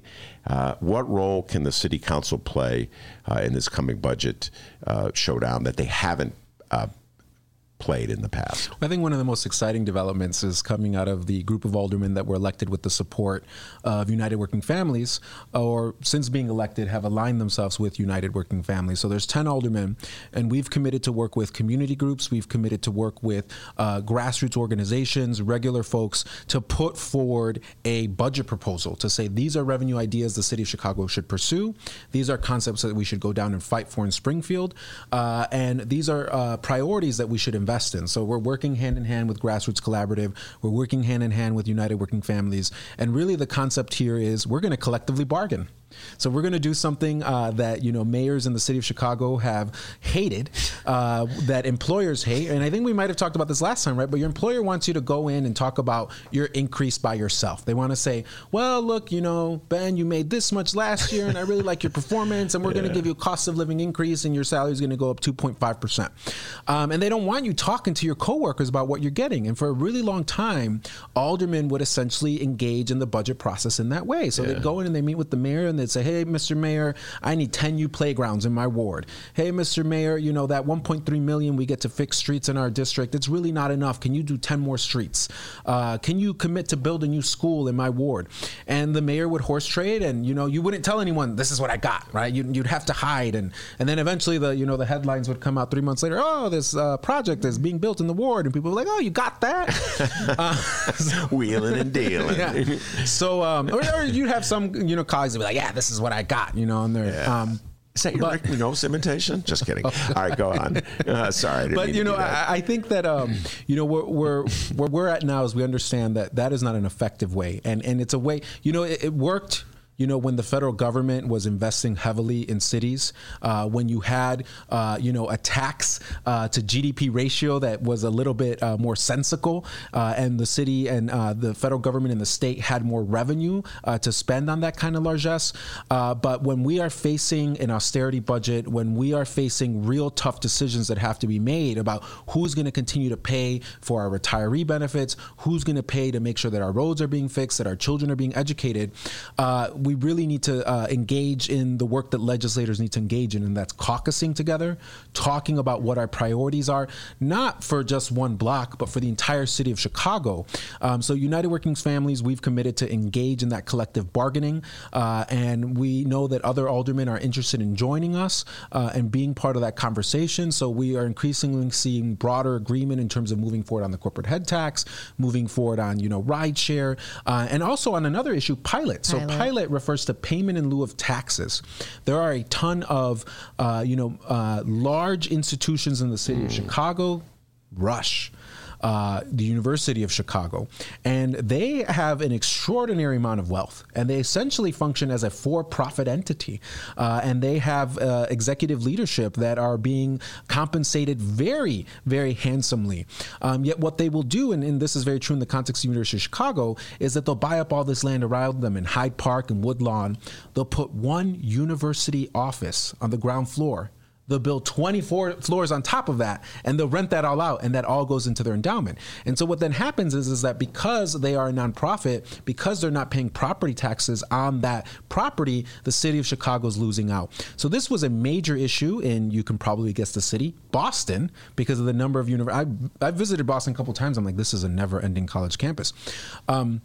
With like some lobster like thrown in between, but and clam chowder, and like some place where Joe Kennedy did something once. But I will say that I think that what we can do as a city is we can go and bargain collectively with these institutions and say, look, you can either have a partner in the city of Chicago where we continue to talk about, a good working relationship, or and in return, give us a payment in lieu of taxes. Let's negotiate what that looks like. Otherwise, we're going to have to start, looking at, the impact that you're having on our neighborhoods, the impact you're having on our property tax base, and really, figuring out, where we go from there. All right. By the way, I'm not a complete expert in property tax law, but I do believe, and I know you were just giving an example. If a university builds a skyscraper on top of a university office, they have to pay property taxes on the non-university portion of that. We'll have our legion of lawyers, property tax lawyers investigating it. Your overall point's a good one, but I think in that one incident, I just wanted to correct that one. All right, let's move on to the pending teacher strike before Amisha has to leave to go for the rest of her day.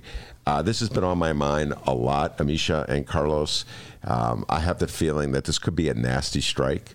I have the feeling that we're settling in for what could be, there's just like a lot of bad blood here that's kind of under the surface, if you will. And I just want to get your thoughts on how this would play out. What's your sense, Amisha, what public attitudes in the city of Chicago are, for instance, to the teachers and to the possible strike?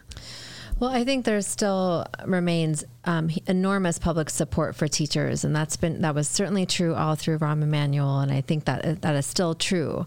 The role that the Chicago Teachers Union plays in the mind of parents and community members is overall very positive, and people see, definitely saw it in Karen Lewis, and I still see it in Jesse and Stacy as being people who are really fighting for public education in their neighborhoods. The things they're talking about are things that directly affect every student, and of course the larger community as a whole, not having nurses and social workers and the kind of supports that students really need to succeed and to thrive. And the fundamental idea that every student should get to thrive is exactly what CT was fighting for. So, I think that the mayor is likely banking on the public support that she has in the city and might think that can take on and handle a Chicago Teachers Union strike. Also, we have to talk about SEIU Local 73, who also took a strike authorization vote, and these are support staff in the schools and the Park District members that they represent as well. All over 90% support in each of these bargaining units of all members, not just like people who voted, but of all members have voted to strike. So there is something real, of course, that's brewing here, and this, and I do think again this goes back to this question of whose city is this, and I think the CTU and SEIU 73 really sees that this is the moment. Like if we don't fight for the kinds of supports and resources that both we need in our parks and in our schools, the city will continue to move away from the hands of working people. So I do think if the strike happens, it is going to. I really hope that Lightfoot will not make it ugly, and I really hope that it sounds like there's actually real offers finally being presented at the bargaining table, which hadn't been true for months and months, and whether they'll get to actually putting everything in writing, which has been the main demand. Lightfoot has promised all kinds of things, but I think the point that we've heard today is that Lightfoot promised that stuff certainly as a candidate Lightfoot, and has not delivered as mayor, and now as mayor is also promising things, but I'm sorry, we actually know in the city how things work, and this is true everywhere. We put it in writing.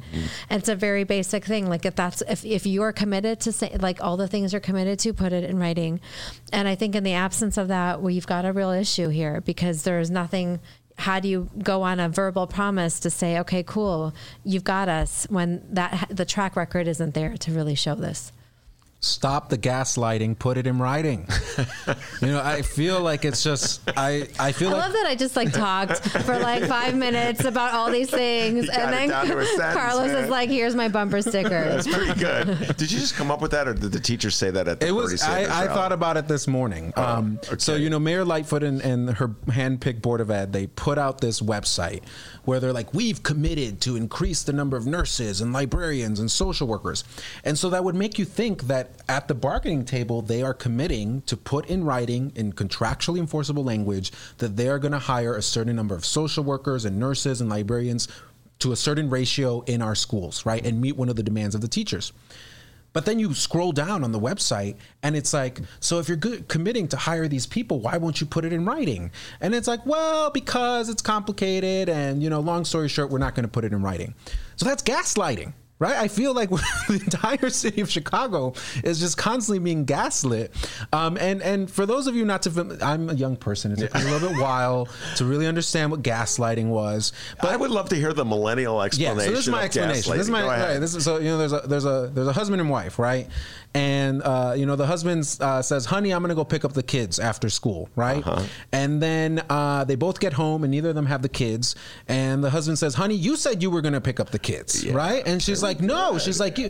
And he's just lying and he's going on and is adamant that she said she was going to pick up the kids when really it was him all along. Or another example, he didn't pick up the kids, but he's just like, no, I picked them up.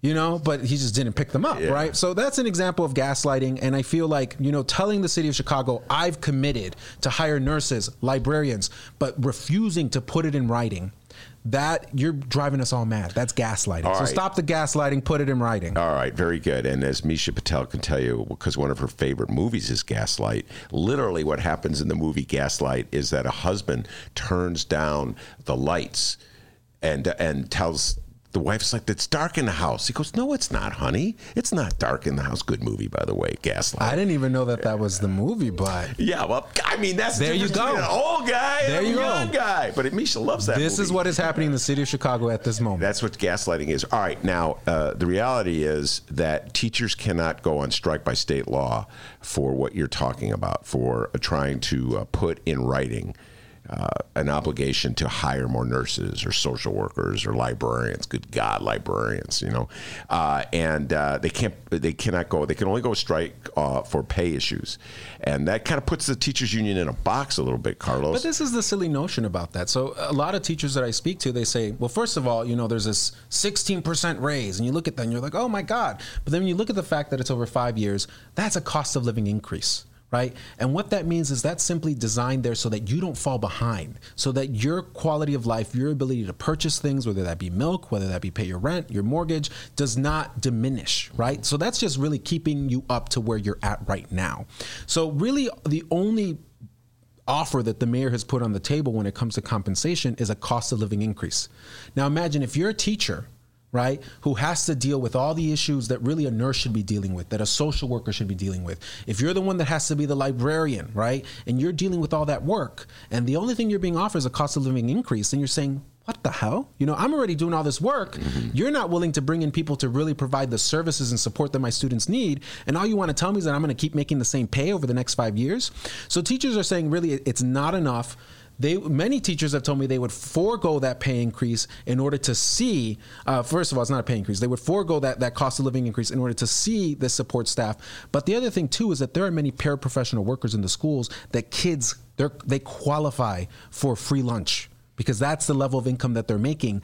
And there's a lot of school secretaries that are right now doing the job of a nurse and handing out medication to kids throughout the day, right, that kid needs to be taking. So both the teachers and the paraprofessionals understand the centrality of putting contractually enforceable agreements that you're going to hire these folks, and that is totally tied into teacher compensation. Dude, you should be a lawyer. That was very well done, because that's a way the teachers can make the teachers union can make the argument that really when they ask for nurses to be contractually protected and will be hired, as opposed to just putting a promise, which Amisha was talking about, then they can make that argument that you made without being thrown into jail. We'll see if it. But is Lori going to throw them in jail? Do you think she's going to do that? I don't know. What do you think, Amisha? I think that I am worried that the mayor is trying to say that this is an illegal strike. And that will be her line. Like, look at all the things, look at the pay, you know, again, we'll look at the website they're making of all the things, here's what we're offering, and to really try to kind of tap into a narrative around a greedy teacher or greedy teachers union. And I think that the challenge here is to really, as Carlos said, like, this is like what the teachers are clear about is this fight is much bigger. And it is the fight of really, again, of like the core values of our city. And that's going to go against her narrative that they don't have the right to do this. Look, people are like, well, look at the polling. What does the public say? If you poll and you ask people right now, well, who do you think is on the right? You know, is it the teachers as this like abstract concept of a teacher, or is it, you know, and their union, or is it the mayor? And you're going to get, people answering that question different ways. The moment that a teacher goes out on strike, who you see out there is your neighbor. When you have 25,000 teachers, that's 25,000 neighbors. That's 25,000 co-parents that are taking care of your kid who you respect and who you fundamentally on a very human level support and care for. That is also someone that is your cousin, right? That is your brother-in-law, your sister-in-law. So I don't care what any polling or what any expert says. The moment that those teachers go on strike, ultimately, I believe public sentiment will be on their side. And shame on Mayor Lightfoot if she sends police officers out there to arrest those teachers, because then what you're going to have is the image of your neighbor, of your teacher, of that educator, of that leader in your community being, locked up in chains because they're fighting to get a nurse and librarian for their school. I don't think they would lock up a teacher. Big PR loser. Loser. Yeah, I mean, if anything, it would be the leader of the union that would. If it came to this, if it came to this, it would be the leader of the union. It wouldn't lock up individual teachers. Well, I think the other thing we have to understand, that the other thing that will be happening at this time is Lori's budget address, where the reality of what she's actually saying is going to be the fix for this budget is going to be coming out. So I think that all kinds of stuff is in flux. And if the mayor thinks that she could, she's got public opinion on her side, it is. We know another mayor who also thought that as well. And it was a grave misstep because the people are with their teachers, they're with our schools, and they're with people who are fighting for nurses, librarians, teaching assistants, all of that. Like, that is who people are with. All right. That's Amisha Patel. Carlos Ramirez Rosa in the studios as well. Amisha told me she had to get somewhere at 2:40. I see she's late. I don't want to hold her off. We're going to take a break. And when we come back, Carlos and I will take the deep dive on all the national news. He's a Bernie supporter, so I'll put on my Elizabeth Warren hat and we'll duel it out. How about that? Cool. Although I have actually not really supporting Elizabeth. I'm kind of a Bernie supporter myself, but I just want to make something like I love Elizabeth Warren. I love her. All right, Amisha Patel, thank you so much for coming in. We'll be right back after this. If the mayor has baked this into the budget, then it should be very easy then to put it in writing, right? It's already there. And so that's the dilemma that she has before her. Our members have spoken. The city of Chicago has spoken. Our fight is not a new fight. We have had the same line, the same demands, the same proposals for the last 10 years. The chickens have come home to roost. Put it in writing. Attention Chicago innovators and creators, 2019 Chicago Ideas Week is coming soon. October 12th through the 17th, this annual Ideas Festival is back, and it's the largest, most affordable Ideas Festival of its kind. They bring in hundreds of thought leaders from around the globe and some local to share ideas and spark action all across Chicago. To get a better idea of what to expect, here's a bit of audio from last year's Chicago Ideas Week with special guest and Chicago comedian Cameron Esposito. Everything that I have ever tried to do has had two motivations. One is I really do believe in trying to create social change, and then the other one is I'm scared and alone too, so I would like for you to join me. Every job that I have, I try to make sure to hold the door open. That's like my motto for like, if I get through, you're coming with me, and I believe in that wholeheartedly, and especially if I have more privilege than you, like I'm holding the door open for you even wider. October 12th through the 17th, it's 2019 Chicago Ideas Week. Tickets go on sale to members on August 22nd and to general public September 10th. Once again, if you're an innovator or creator in the city of Chicago or even outside the city, you must join us for Chicago Ideas Week, October 12th through the 17th. For tickets and event information, head to chicagoideas.com. That's chicagoideas.com, and we hope to see you October 12th through the 17th for 2019 Chicago Ideas Week. This is an awfully big body of water. We're looking for a needle in a haystack. And we're talking about a needle that moves constantly. He's checked the floating traps he hand curated. Right now it's a combination of drumsticks, rats, and smelt. Yum. Well, as far as the gator goes, that's a pretty good offering. We're hoping that the wind blowing the scent across the water will catch his attention. We're all speculating on whether he grew up in somebody's, bathtub or backyard or something. He's enjoying the 5 feet of water. He probably was raised in 6 inches. If we could find the animal we can capture the animal. Thank you, Gator Bob. Hey, podcast fans, that's you listening to the show right now. The team at the Chicago Sun-Times have a new show to add to your listening lineup, especially if you like football. This football season, get the inside scoop on the Chicago Bears with Hallis Intrigue. It's the latest podcast from the Chicago Sun-Times. Tune in to hear Sun-Times sports reporters and so many Bears experts, your head may explode. It's a fantastic time. You can stay informed this football season. Listen to Hallis Intrigue at suntimes.com/Hallis. That's suntimes.com/HALAS. And be sure to subscribe so that you never miss an episode. Check it out now, suntimes.com/Hallis. Now back to the Ben Joravsky Show. Live from the Chicago Sun-Times. 35th Ward, Alderman Carlos Ramirez Rosa is still in the studio. Amisha had that I am. And I said I was going to switch things to national politics, but I just want to ask one final question about a pending teacher strike. What role can the alderman play? And this occurred to me as we were going to break.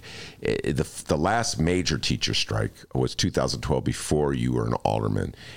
And I believe back then there were like 4 aldermen who stood with the teachers. Nick Spozzato, say what you will about Nick, he was there, and God bless him for that. Bob Fioretti, who lost his seat, he was there. They redistricted him out. Scotty Wagasback was with them as well. And I think Arena might have been on stage with them as well. So not a lot. Yeah. Most of them were with the mayor. What do you think the role of the alderman? Well, as I understand it, for a very long time, it was very common for teachers to regularly go out on strike. And we had not had a teacher strike for a decade or more. Over 20 years. And so, I think that a lot of aldermen, one, their values were out of whack, right? Because it's like, you stand with workers. Right? I don't care what it is, when those workers, when they engage in that collective bargaining action, when they come together, you stand with them no matter what. That's my, North Star. So shame on you, Miguel de Valle. No, I'm going to get off that horse. He was actually never an alderman, but whatever.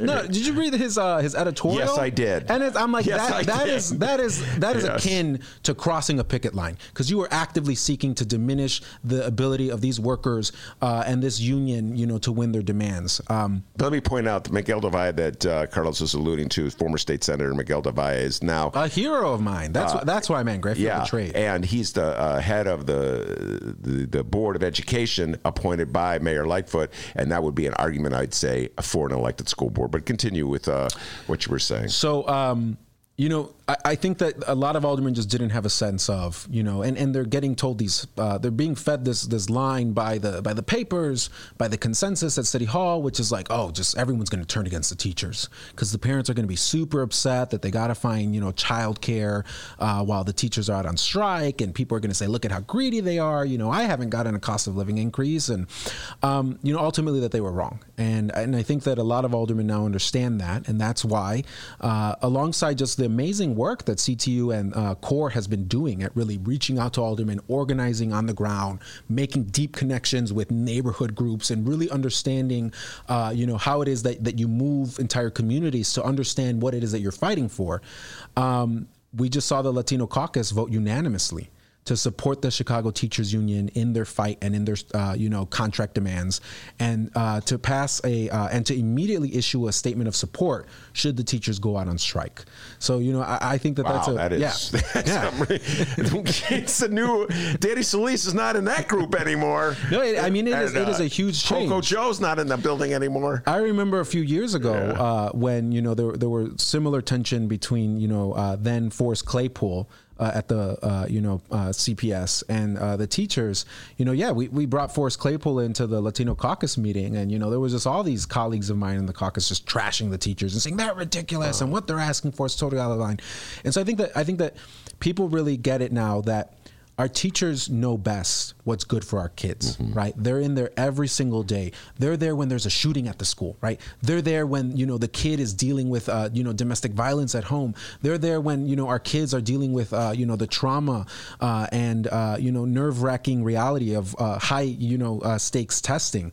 So I think people increasingly understand that, you really need to empower teachers to be making the educational policy decisions that impact our kids, and that we're all going to be better off for it. Actually, Finland has one of the best school systems in the world, and really it's all teacher run. It's all teacher led. And each school, essentially, the teachers are the ones that are setting the curriculum, that are setting the policy, that are determining how much prep time they have, that are determining what time of test prep they do.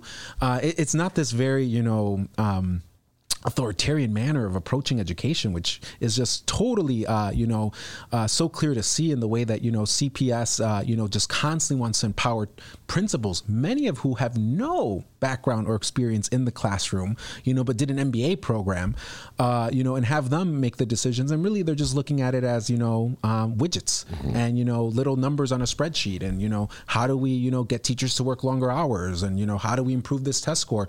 But not really looking at the school as a community and as, a holistic institution where a student is receiving love, where they're receiving support, where they're receiving the type of services that they need. All right. And in addition to Latino Caucus, I did not know that they had made that vote. Thank you for telling me that. What about the Progressive Caucus? Have they weighed in on this? So we have not met since, things have started to heat up, and we have not met certainly since, the CTU finished their strike vote. But, I have spoken with the chairwoman of the Progressive Caucus, Sue Garza, and I expect that we will have a similar position. Sue Garza made, that gives a perfect opportunity to shift gears. Sue Garza and you were at the Bernie rally, but that was at the Chicago Teachers Union headquarters. I think it was last Tuesday, I want to say, Wednesday, whenever it was. I've lost track of time, Carlos. And weren't you who introduced Bernie? Did you get to introduce Bernie? I can't remember. So I was the master of ceremonies. I see. And then Sue introduced Bernie. Sue introduced Bernie. All right. So what do you expect national politics? I mean, this gets at the heart of what the Democrats are supposed to represent, right? Working people, teachers rising up to demand funding for our schools. It seems like the Democrats as a whole, nationwide, are heading in that direction. And now we're here in the city of Chicago, a Democratic-run city, and we're mired in a teacher strike. It doesn't look good. The optics, as they say in the PR game, are not good for the Democratic Party. Well, I mean, I think, one, you saw Bernie come out and say, unequivocally, I support the teachers. I support, the workers with SEIU Local 73 who work in our park districts, who work as security guards in our schools. And then similar to what we've seen consistently over the last, 2 years, as every other Democrat in the field then, tries to catch up with Bernie. Similar, comes out for Medicare for all. And then suddenly everyone's like, I'm for Medicare for all with an asterisk. Yeah. Elizabeth Warren came out and said unequivocally that she supports the teachers. Joe Biden came out and said he supports the teachers. Joaquin Castro came out and said that he supports the teachers. And then Kamala Harris came out and says that she supports the teacher. But you now have the three Democratic frontrunners, plus all three candidates that I like. I like Bernie, Elizabeth Warren, and then Joaquin Castro, actually in that order. Okay. They came out and, all said that they stand unequivocally with the teachers. And so I think that shows kind of that discrepancy that you were talking about, right? Is that nationally, Democrats really understand that the push for, charter schools, for school privatization, the attack on teachers as somehow the folks that we are to blame for, our underfunded public education system, for the lack of, support that families and students receive outside of the classroom. Let's just blame it all on the teachers, as if suddenly, a teacher and their salary was supposed to be able to address all of the poverty that a student faced in their community, all of the generational trauma and issues that they face in their community, which was totally ludicrous. But I'm referring to the, waiting for Superman era. Yeah. Where Oprah Winfrey is like, talking to these like charter school privatizer people, and they're like, yeah, it's those teachers, and they're just greedy and they're horrible, and we should blame them for everything in our society. So it's a far cry from, that time that we were in, and props to CTU, because, when Karen Lewis and CORE, took over that union with a rank and file, takeover, and said, we really need a fighting militant union that is run by the teachers and its members. That was at the height of the waiting for Superman era. And they were unapologetic. and they fought for our students, and they fought for good contracts, and that really helped spark an entire movement across the U.S., which we saw most recently as the Red for Ed movement, where teachers who didn't even have the ability to unionize were going out on strike.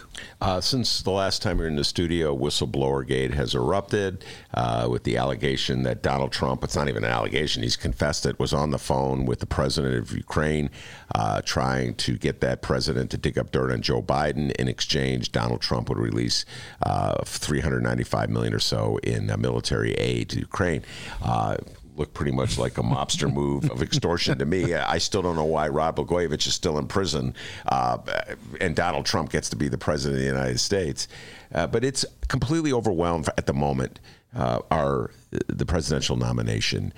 What's your general thoughts, Carlos, when you see this? Do you think this is helpful to the Democrats, or do you think do they have absolutely no choice but to go after Donald Trump because he's sticking the middle finger at them every day? Well, and then there's also, the most recent news that involves the Australian Prime Minister. That's correct. And, the requests that President Trump was making of him as it regards to the Mueller report.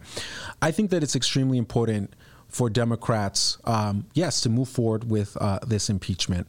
But I also think it's extremely important that we not lose sight that ultimately we have to defeat Trump and Trumpism on the issues, that we have to win the battle of hearts and minds. Because, okay, if you win on a procedural matter, in politics, that's in many ways a Pyrrhic victory. Right, because if we succeed in impeaching Trump and removing him from office, we still have Pence, right, who is equally as bad when it comes to the policy.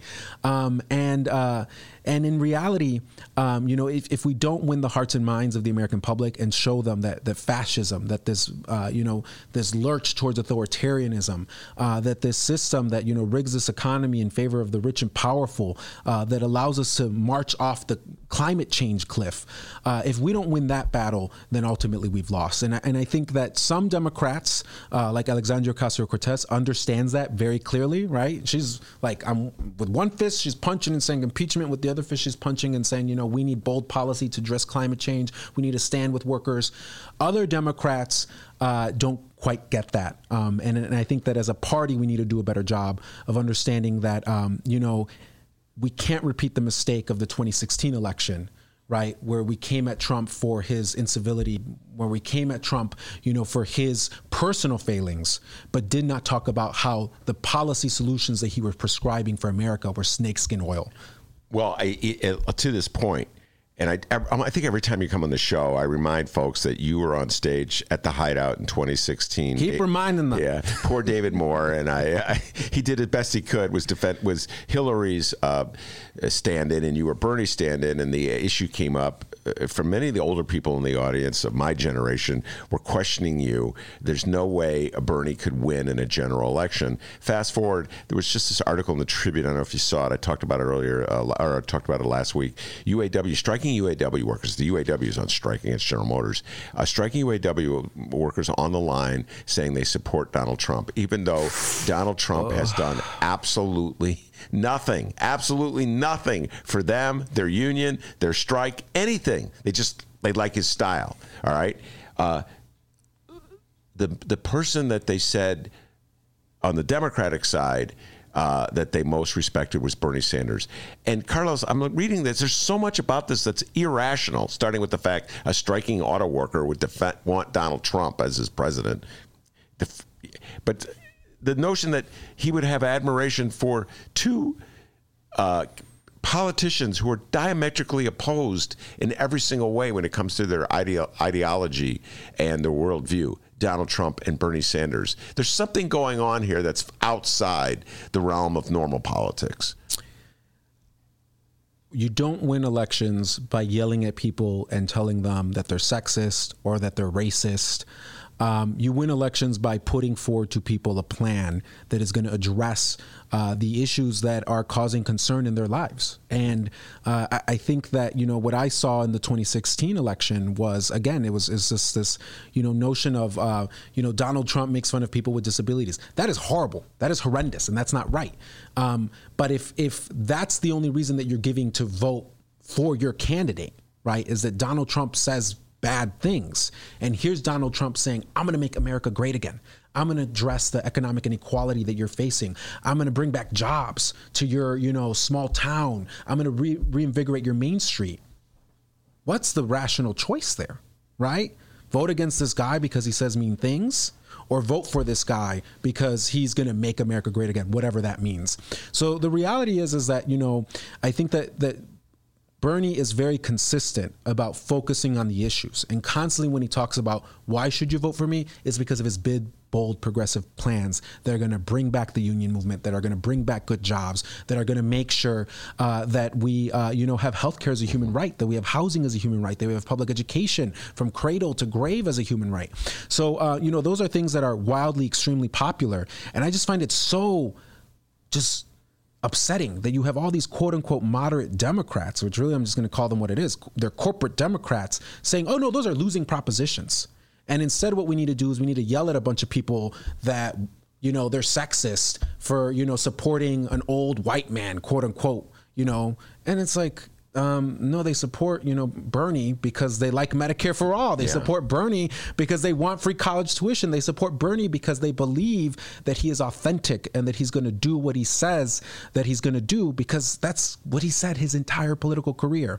So again, my call on my fellow Democrats would be, we got to win on the issues, and we really got to talk to people about, what it is that they're facing in their communities around housing, around healthcare, around workers' rights, around compensation, and what's our plan to address those things. And this is really being drowned out right now by impeachment. There's no doubt about it.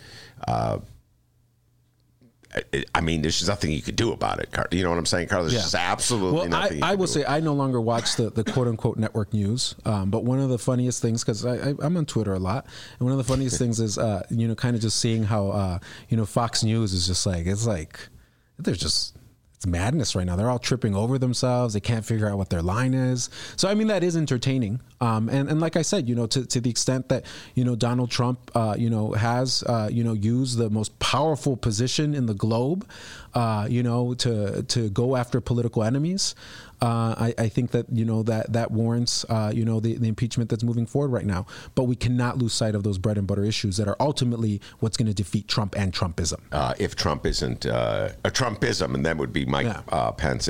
I do not believe, by the way, that Trump will be impeached. I do not believe the votes. We had a guest on the studio last week who said that if Mitch McConnell comes to the decision that he's going to lose the Senate over Donald Trump, he will sacrifice Donald Trump. I understand why she said that. I don't believe that'll happen. So I believe Donald Trump will not be impeached, and ultimately, if they even call a vote in the Senate at all, and there's some question as to whether Mitch McConnell will do that, he will be acquitted by the Senate. It's also just funny, like watching Mitch McConnell and all his quotes from the Clinton impeachment, and now applying them today. It's just, I think it really shows, how politics can be so cynical and self-serving, and I think that's why ultimately, we got to take a step back from the theater and really focus on the bread and butter issues, because, I think that it was a lot of the bread and butter issues and the inability of Democrats to put forward a clear, concise plan that people understood about those bread and butter issues in 2016 that got us Donald Trump. If you look at it, was there 6 million voters that crossed over from Obama to Trump? That's between surreal. 12. Right, and then you can't call those people racist. They voted to have the first black president in the history of the United States. They did not have an issue with the color of Barack Obama's skin or who his parents were. They voted to elect Barack Obama, and then they crossed over and voted for Trump. And of course, there's a lot to be said about the inability of the Hillary campaign to, well, not inability, but choice to not do outreach in certain key states. I'm for Bernie Sanders because Bernie has the most diverse base. He has the largest working class base. If you look at the employer of the largest group of people who are donating to him, it's Walmart workers. So think about that. Some of the most exploited, most impoverished workers in this nation are taking their precious dollars and donating month after month to Bernie Sanders. And that's why he just had the largest haul of any Democrat in this primary race, $25 million in the past quarter. All right, Carlos, before we head out the door, I'm going to throw a curveball at you. This is on my mind. I didn't even tell you I was going to tell you this, so let's get your reaction. Bill Maher, who has, Bill Maher has a show on TV, did a long interview with the New York Times yesterday. He's like a sexist on TV, right? Oh, there we go. Okay, here we go. I can see the answer coming already. And it was an interesting interview. It was in the New York Times. It just broke yesterday. That's when I saw it anyway. And in that, he waged a war of words, a metaphorical war, against what he called the cultural political correctness, and said that political correctness had become a confining force in American culture, in American universities, on TV shows like his own, that kept people from really speaking the truth because they're always afraid of saying the wrong thing that would get them accused, and of being racist, sexist, etc., and so forth. This has been on my mind. I've been thinking about what he had to say. I have my thoughts on it, but I would really just love to get your thoughts on this subject. What's your thoughts about this? What does he mean by political correctness? I think first we would need to define that word to get a sense of what exactly it is that we're talking about. Should we denounce people that say racist things? Absolutely. We have a racist in the White House who has put forward white supremacist rhetoric, and as a result, we have seen a sizable increase in the number of hate crimes against the Jewish people, against Mexican people, against black people.